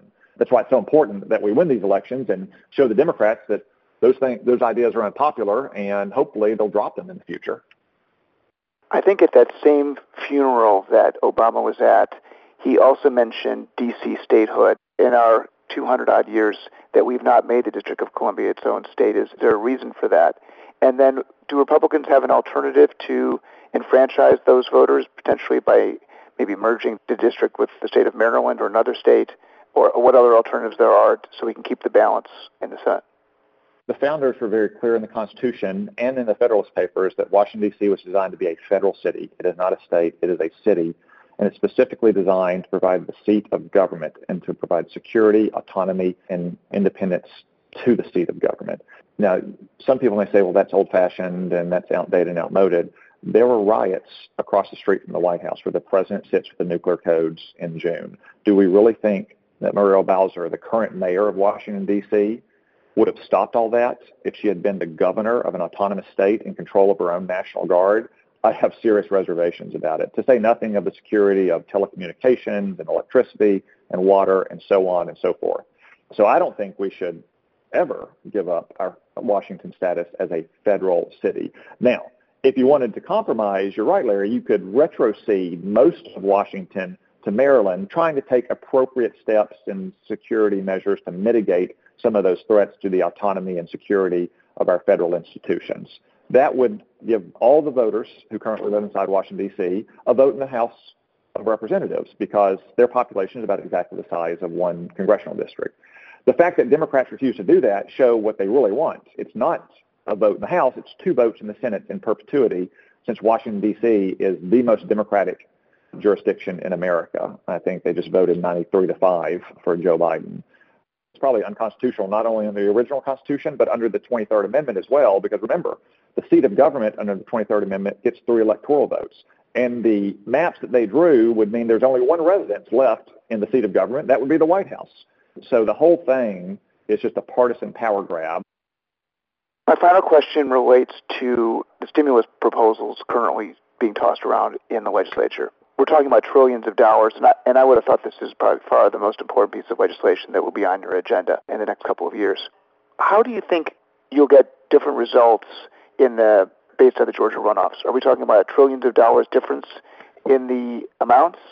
And what do you think is I think you're talking about a very big difference in the amounts, but you're also talking about a very big difference about where their money goes.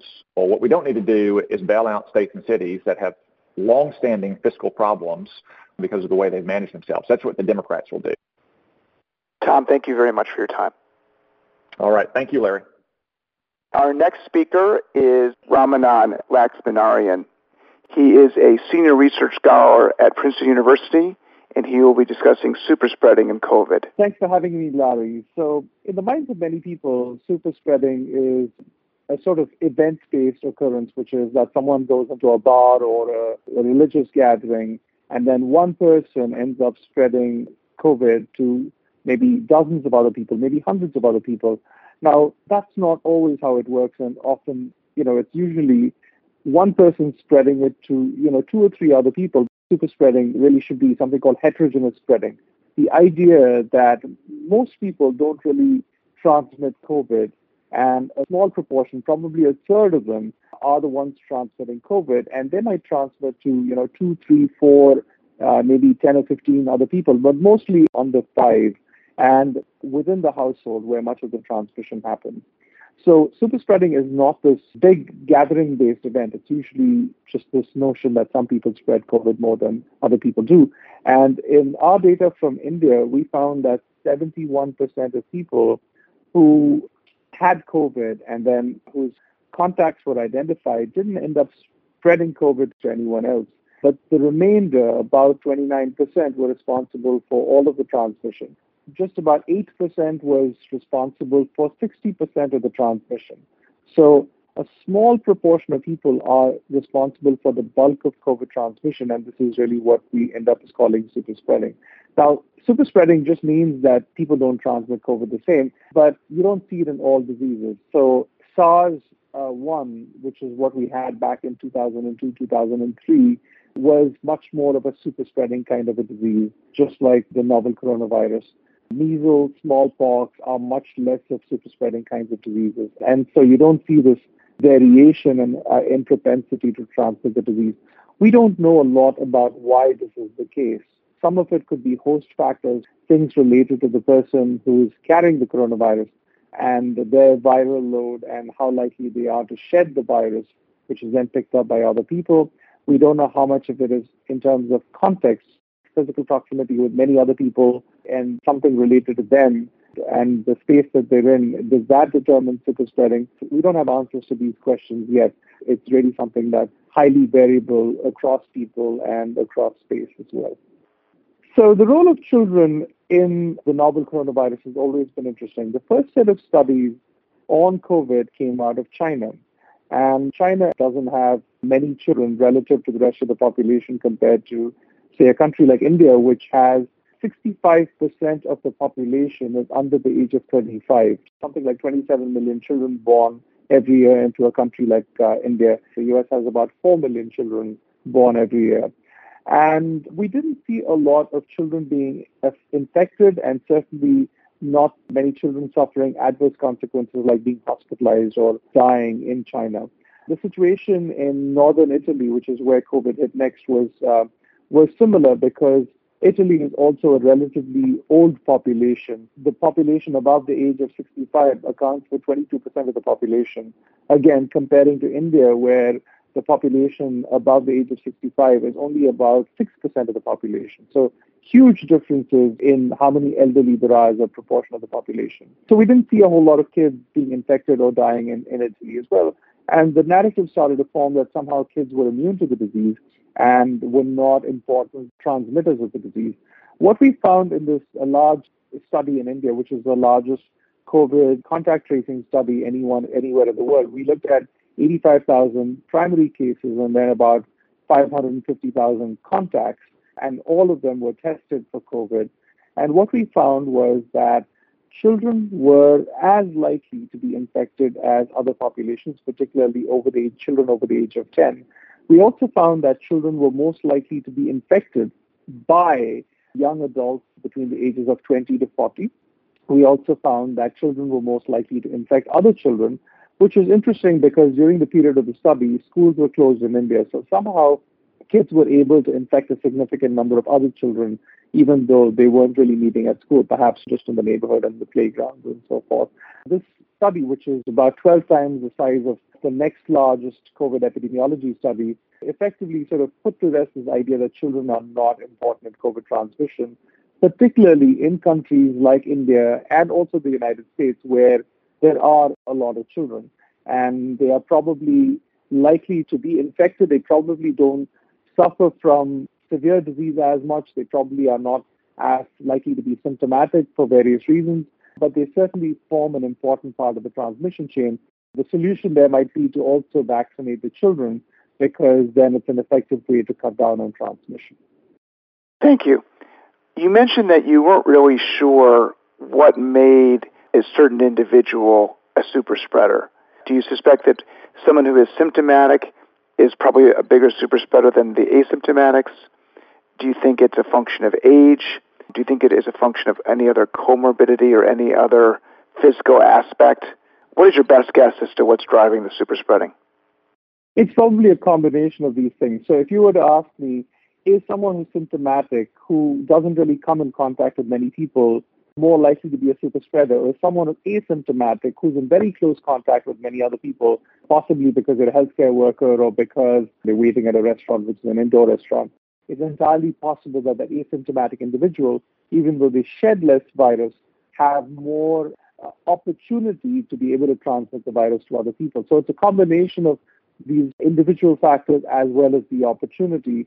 And we really haven't managed to tease out, but that's work that's underway right now, and I think we'll have a better idea. But I think almost certainly the answer is that both are important. There was some recent articles about who we should vaccinate first, and some said we should vaccinate the elderly and first responders, but others said that we should use network theory to find those individuals who have the most contact with the most people. In other words, those that have the most opportunity for transmission. There are two things that determine who we vaccinate first. The first is who the vaccine works for. It is the first set of vaccines, it's not clear that they are going to be tested on children or the elderly. So it's likely that we just won't know if they're safe for children or the elderly. So it's a moot point whether we can actually use it for either of those populations, and we may end up using it just for the highest risk individuals within just the general adult bracket. And when you vaccinate, we're trying to do two things, right? We're trying to protect the individual being vaccinated. That's number one. And number two, we're trying to prevent them from spreading the disease to other people.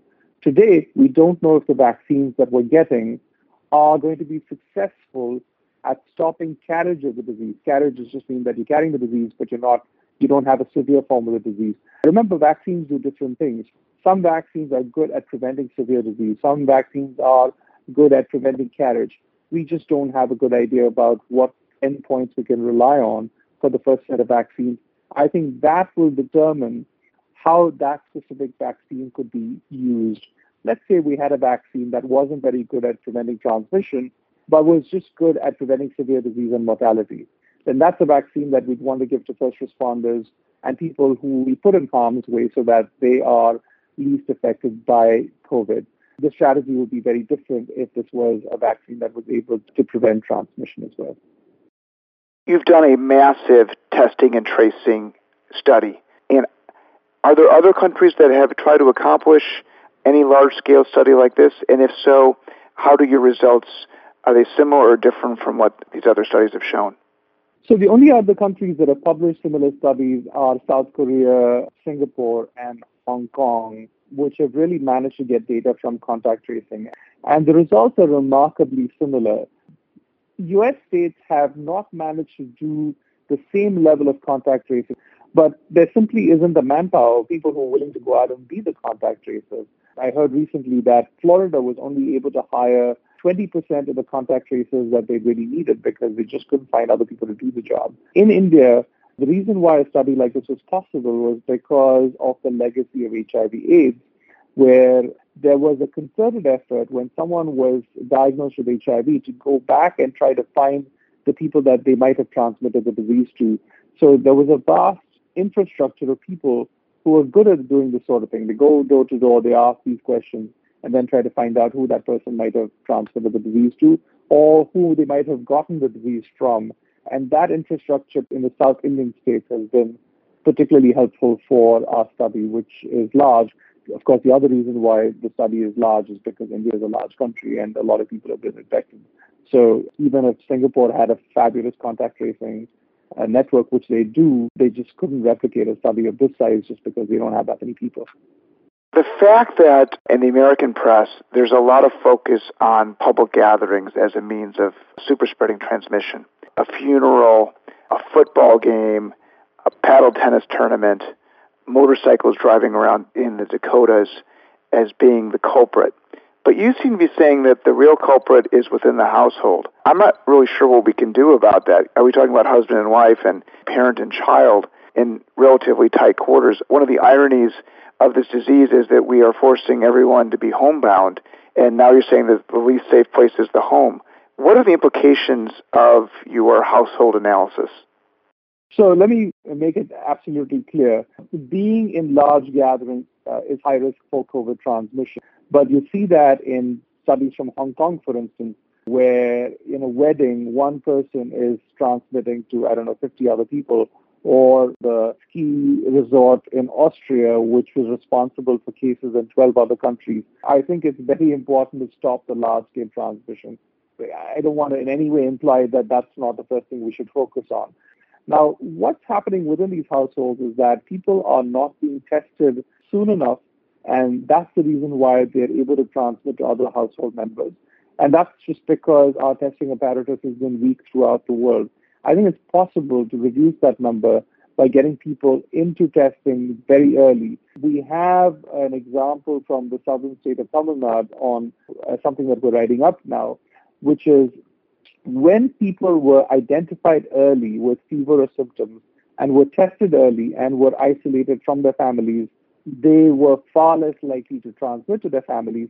And what's more, the epidemic started to come down in this large city of Madurai, which otherwise would have had significant COVID epidemic, just like all the other cities in the south of India.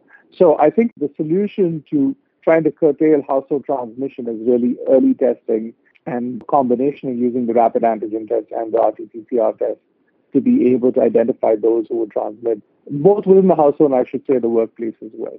You mentioned kids. During this, you called it a severe lockdown, the schools were closed, and yet children were still transmitting with other children. What are the implications, therefore, for opening up the schools?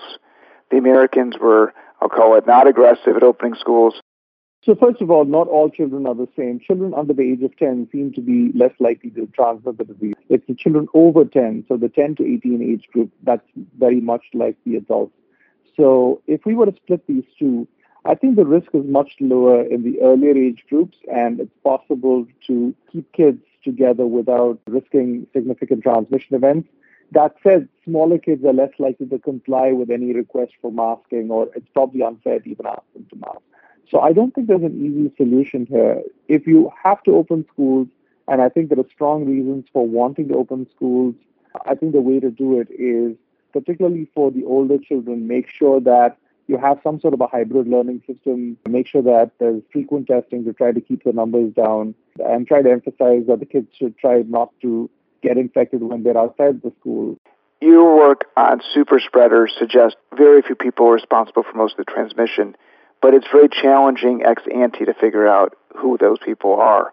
So how do we use this information to make better public policy decisions? That's a great question, Larry. And in fact, that's a question we're working on right now. We're in the process of actually getting additional information on the people who did transmit versus not. And in fact, we're calling tons of households to get exactly that sort of information. So we hope to have that kind of data soon, which helps us figure out whether people who are symptomatic are more likely to transmit than those who are not, whether particular age groups in particular contexts are more likely to transmit than other people who are in those age groups and contexts. One thing I find really confusing is that Is it true that when you get the disease and you're initially asymptomatic, it's during those first few days right after you get the virus is when you're at sort of like maximum shedding? Is that true? And if this isn't a part of the period where you're not testing and you're oblivious because even if you will become symptomatic, you're asymptomatic at that initial point, does that just put an enormous challenge both on testing and on the process because it's so early, it's so immediate? Or do you find that these super spreaders are types that are shedding only, after day 5 or day 6 from the original infection? So the period of infection is not right after you get infected. There's an incubation period of about 5.5 days, and then the period of infectiousness only starts after that. The solution to that is not to wait for symptoms before you test people, but to use the contact tracing and say you came in contact with someone that we have confirmed for COVID, and that's where we're going to test you as well. That, in fact, is really what has worked in places like China and Singapore and Hong Kong, where this has worked in India. That's really been the method that has worked. If we waited for people to present after they showed up with symptoms, that's almost too late because they've already transmitted the disease. And this is one of the arguments that's been made in favor of the rapid antigen test, which, although is not a sensitive test, it misses a lot of people who have COVID. The one advantage of the rapid antigen test is that you are able to identify imperfectly someone who has COVID right now and isolate them right away. Whereas with a PCR test, it can take up to 48 hours. And in some parts of the U.S., it can take much longer. When I got a COVID test last month in New Jersey, the slip of paper that I got said, well, it could take you 10 days to get the test results back. And I was just thinking, what's the point of telling me after 10 days? I would have transmitted so many more people if I actually have had COVID. And, test result is practically useless in that sort of a time frame. So we need much more rapid tests. And we have the rapid tests. We need to make them much more sensitive. Thank you very much. Our final speaker today is Dr. Richard Levitan. Richard spoke on What Happens Next on May 24th. Richard had just returned from working 24 hours a day in the Bellevue emergency room at the height of New York City's epidemic. On that show, Richard recommended the use of a cannula oxygen mask in combination with placing the patient in a prone position to help patients breathe. Today, Richard will discuss the role of oximeters to determine when and if patients should be heading to the emergency room to treat their COVID infections. Richard, go ahead. Thank you very much, Larry, for having me back on your show. Just as a correction, I never worked 24 hours straight, but I was in New York for several weeks at the beginning of April during the surge. I do now work in rural New Hampshire, where I do 24 hours. And sadly, COVID is now hitting rural New England for the first time that I've seen in the last 4 months. We've learned a lot about COVID compared to my last discussion with you 6 months ago. I'm really happy that much of what I theorized about silent hypoxia in my original New York Times op-ed piece in April has now been proven through numerous studies. I'm also really relieved to see that we have decreased mortality dramatically through incremental gains in treatment as I predicted. In fact, mortality from COVID is less than 1/4 of what it was in the spring.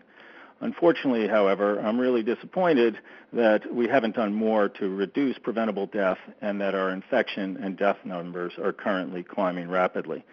To recap, what has now been proven is that only a small percentage of COVID-positive patients develop COVID pneumonia and will require hospitalization. We have about 2 million persons over a 2-week period now in the U.S.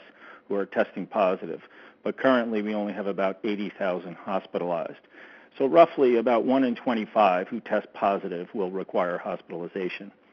Silent hypoxia, what I call the low oxygen levels that develop in COVID pneumonia without patients realizing it, occurs in the majority of patients with COVID pneumonia.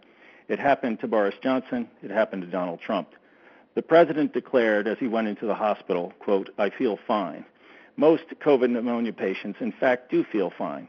In a study by Sonia Shah from Swedish Hospital in Chicago, published in May of this year in Academic Emergency Medicine, most patients, even those who developed severe pneumonia, did not have subjective worsening of symptoms. Shah gave pulse oximeters to COVID-positive patients after their diagnosis in the emergency department. She then called them and checked with them 3 times a day what their oxygen readings were. If their oxygen saturation on the oximeter fell below 92%, they brought them back into the hospital and initiated treatment. 22 of 78 patients developed hypoxia. Most didn't know that they were getting sicker. 8 of the 22 wound up in the ICU, 6 on ventilators, and 2 died. Of note, in this study, 57% of the patients were Hispanic, 27% Asian, and 8% Black. And we know that these patients are at much greater risk of developing serious illness versus white patients. In the same May issue of Academic Emergency Medicine, I wrote an accompanying editorial promoting the use of pulse oximetry as the best biomarker for detecting early COVID pneumonia. Mortality from COVID pneumonia is lowered with early detection and earlier treatment. The disease has no cure, but the disease course is modifiable with early diagnosis. And the way to come to that early diagnosis is with pulse oximetry. Oxygen administration via nasal cannula decreases the work of breathing and prevents further lung injury. Prone positioning, laying patients on their stomach, helps patients open up portions of the lung collapsed by the virus and decreases mechanical ventilation rates. I was part of the first study showing this in patients in the emergency department, and 2/3 of patients who were given oxygen and were allowed to prone, 2/3 of patients avoided intubation during their hospitalization. I subsequently created a charity with my brothers called Prone to Help. That's with the number 2, pronetohelp.org, promoting the use of proning cushions to help allow patients to more comfortably prone. We now know that dexamethasone decreases inflammation and also improves mortality. All of these therapies, early oxygen, proning, dexamethasone, all work much better earlier in the disease course. Nigel Watson, an administrator at NHS England, estimated in the British Medical Journal recently that mortality with mild hypoxia is half of what it is if the hypoxia is severe. NHS England is now implementing a program with 200,000 pulse oximeters to monitor high-risk COVID-positive patients. In Germany, the country that does the best post-diagnosis monitoring, a visit is made by an ambulance to every recently diagnosed COVID patient. If patients have low oxygen, they are brought immediately into hospital. The Germans have a mortality between 1/4 and 1/6 what we have in the United States. Only 2 states, to my knowledge, have pulse oximetry as a standard for all recently diagnosed COVID cases, Vermont and Minnesota. I spoke to Dr. Jennifer Reed, who is at the Vermont Department of Health. She reviewed fatal cases of COVID back in April and concluded that the common pathway was hypoxic respiratory failure. She put out an alert about this, suggesting that pulse oximetry would be useful to prevent this death, and subsequently received funding to make the program a reality statewide. I think it is fair to say the outgoing Trump administration will not provide any federal guidance for a national pulse oximetry monitoring program, but states can and should even before the new Biden administration begins. I want to make a plea to news organizations and the incoming Biden administration that the best way to meaningfully reduce death before widespread vaccination stops this pandemic is through pulse oximetry monitoring. I would argue it is also probably the cheapest. A fingertip oximeter costs about $25, far less when purchased in bulk. I've seen many patients who come through my hospital regularly and get routine testing simply out of anxiety. I've met patients who have been tested 10 or more times in the last few months. A COVID test itself has not saved a single life. Isolation and mask wearing has reduced transmission and saved millions, but the test itself does not lessen mortality. Just like a vaccine doesn't save lives, it is a vaccine in a patient that saves lives. Testing for COVID without a program for early detection of COVID pneumonia will not reduce COVID-related death. Before widespread vaccination occurs, 1 million Americans per week will be told they have COVID. Tens of thousands will develop COVID pneumonia and silent hypoxia. If they tough it out at home and only call their doctor if they feel worse, a majority of these patients will return to hospital with severe hypoxia, advanced lung injury, and suffer prolonged hospitalization with high mortality. I believe that all Americans deserve the same level of care that Donald Trump got. We need to act carefully in the next few months to prevent another 200,000 Americans from dying before this pandemic stops. Pulse oximetry should be a universal standard of care after testing positive for COVID. Thank you, Richard. You mentioned that Vermont and I think Minnesota, you said, were use pulse oximetry and as a part of their standard care. Are they achieving a different level of mortality as a result? Are they doing a much better job? Well, Vermont is probably the best state in the country for risk reduction, decreased transmission, and you look at Vermont's at the bottom of the list of states in terms of cases per million as well as mortality. So the numbers in Vermont are very low because they were in fact the last state to have an uptick in cases. So we don't have data yet back from the intervention in Vermont showing lower mortality, but Vermont has managed this pandemic with the least number of infections and the least number of deaths per population relative to any other state. Minnesota, has it listed on a PDF for their patients. Like it's amazing to me to look at some of the state health sites. And, when Wisconsin was popping a few weeks ago, I went on their website and I looked, what information guidance are they giving to their patients who turned COVID positive? And it says, if you feel worse, call your doctor. Well, that's not what Donald Trump did. That's not what Boris Johnson did. That's not what every VIP is doing around the world. Anybody who has a physician who's looking after them it tells them, get a pulse oximeter, and if you get below a certain number, get treated. And we should extend that to everybody. But we don't have data yet back within this country to show benefit, but there is growing evidence around the world, and I would say the Germans are the best example of that. So what are the Germans doing so right to get these such better or much substantially lower death rates? Well, the Germans send a paramedic ambulance to visit every COVID patient every day after their infection. They basically check their oxygen levels and they interact with them. And, as the patients, if their oxygen goes down, if the patients are doing worse, they're brought back into the hospital. What is happening a lot with COVID, and your last speaker talked about how, this infections happen within households. What happens in our country is somebody turns positive, they go isolate at home, they infect others in their family, they tough it out, they get brought back into the hospital, and then, a few days later, their family members show up sick in the hospital. I had a friend who was recently out working Navajo Nation, in the spring when things were really hot in that area, and he described to me cases where, mom would come in, get intubated, get flown out to one of the regional centers, and then 2 days later, another family member in the same household would get critically ill with COVID, get intubated, and get flown out. Since then, a number of doctors in the Navajo health system began using pulse oximetry to monitor every family, every household where there was an infection. And what they were able to do was identify people earlier and prevent them from showing up late and sick. The remarkable thing about COVID, unlike other serious pneumonias, is you can't tell as your lungs are getting severely injured. When it becomes apparent that you're seriously ill, you've already had advanced lung injury.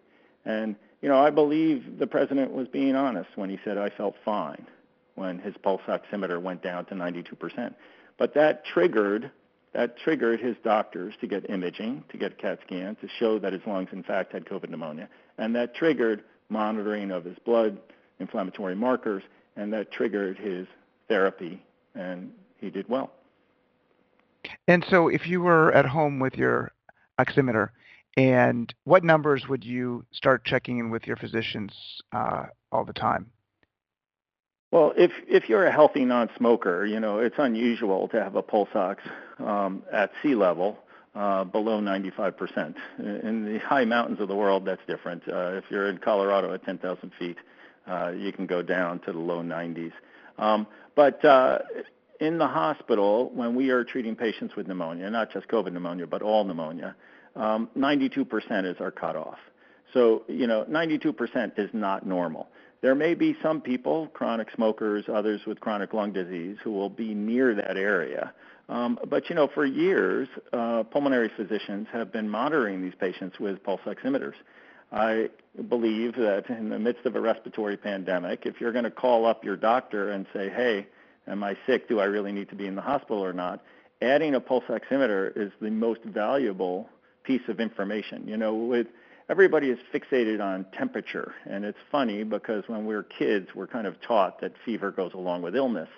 But at any given time, somewhere between 1 in 8, 1 in 10, 1 in 12 patients with COVID have a fever. It's not ubiquitous. It's not 100%. So if all you're doing is fever monitoring to see if you're doing okay with COVID, that's not going to, tell you that you need to be in the hospital. Really, this disease attacks the lungs, and it does so silently with no symptoms.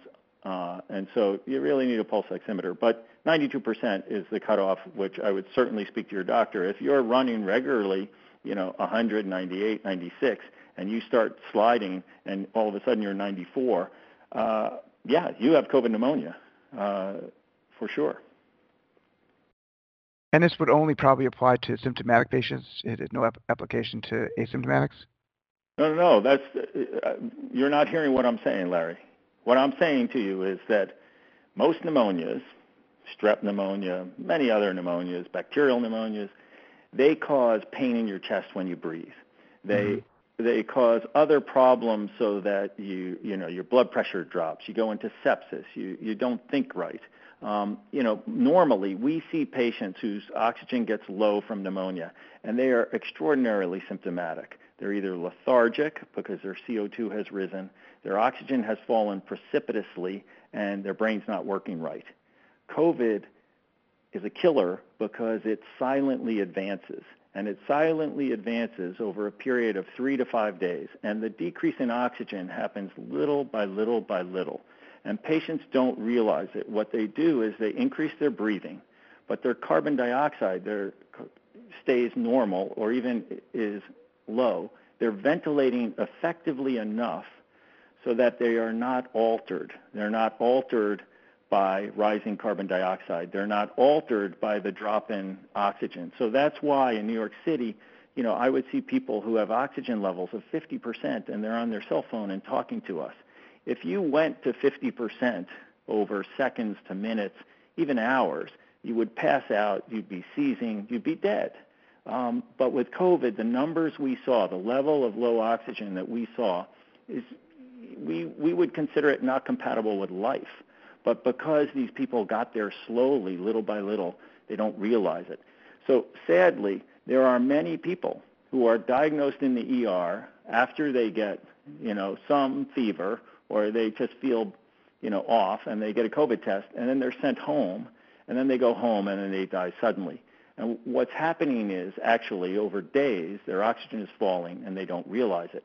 And they generally die during sleep, because during sleep is when our oxygen levels can normally go down through changes in breathing patterns.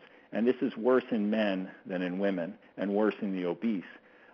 But there are stories I hear all the time of people with COVID sent home, seem to be fine, and then die. But what happens is their oxygen drops through this process of silent hypoxia. And without pulse oximetry, a small percentage of COVID patients we send home or send out with positive COVID tests, they're going to die suddenly, preventable death. And if they just had a pulse oximeter, we could detect that silent hypoxia, bring them back into the hospital, initiate therapy early. Richard, thank you very much. Okay, that ends this week's session of What Happens Next. As I mentioned at the outset, we're going to be taking next week off in observance of the Thanksgiving holiday, and we'll be back ready to go the following Sunday on December 6th. The speakers on that weekend will include Scott Bullock, who is the President and General Counsel of the Institute for Justice. Aaron Maydell will tell us about secular versus Orthodox Jewry in Israel. Baruch Barzel, also from Israel, will discuss the value of potentially doing lockdowns split up into two groups, working every other week. We'll also be joined by Connie Rice, Victor Rios, and Dwayne Betts to discuss race and crime and police. Well, thank you very much.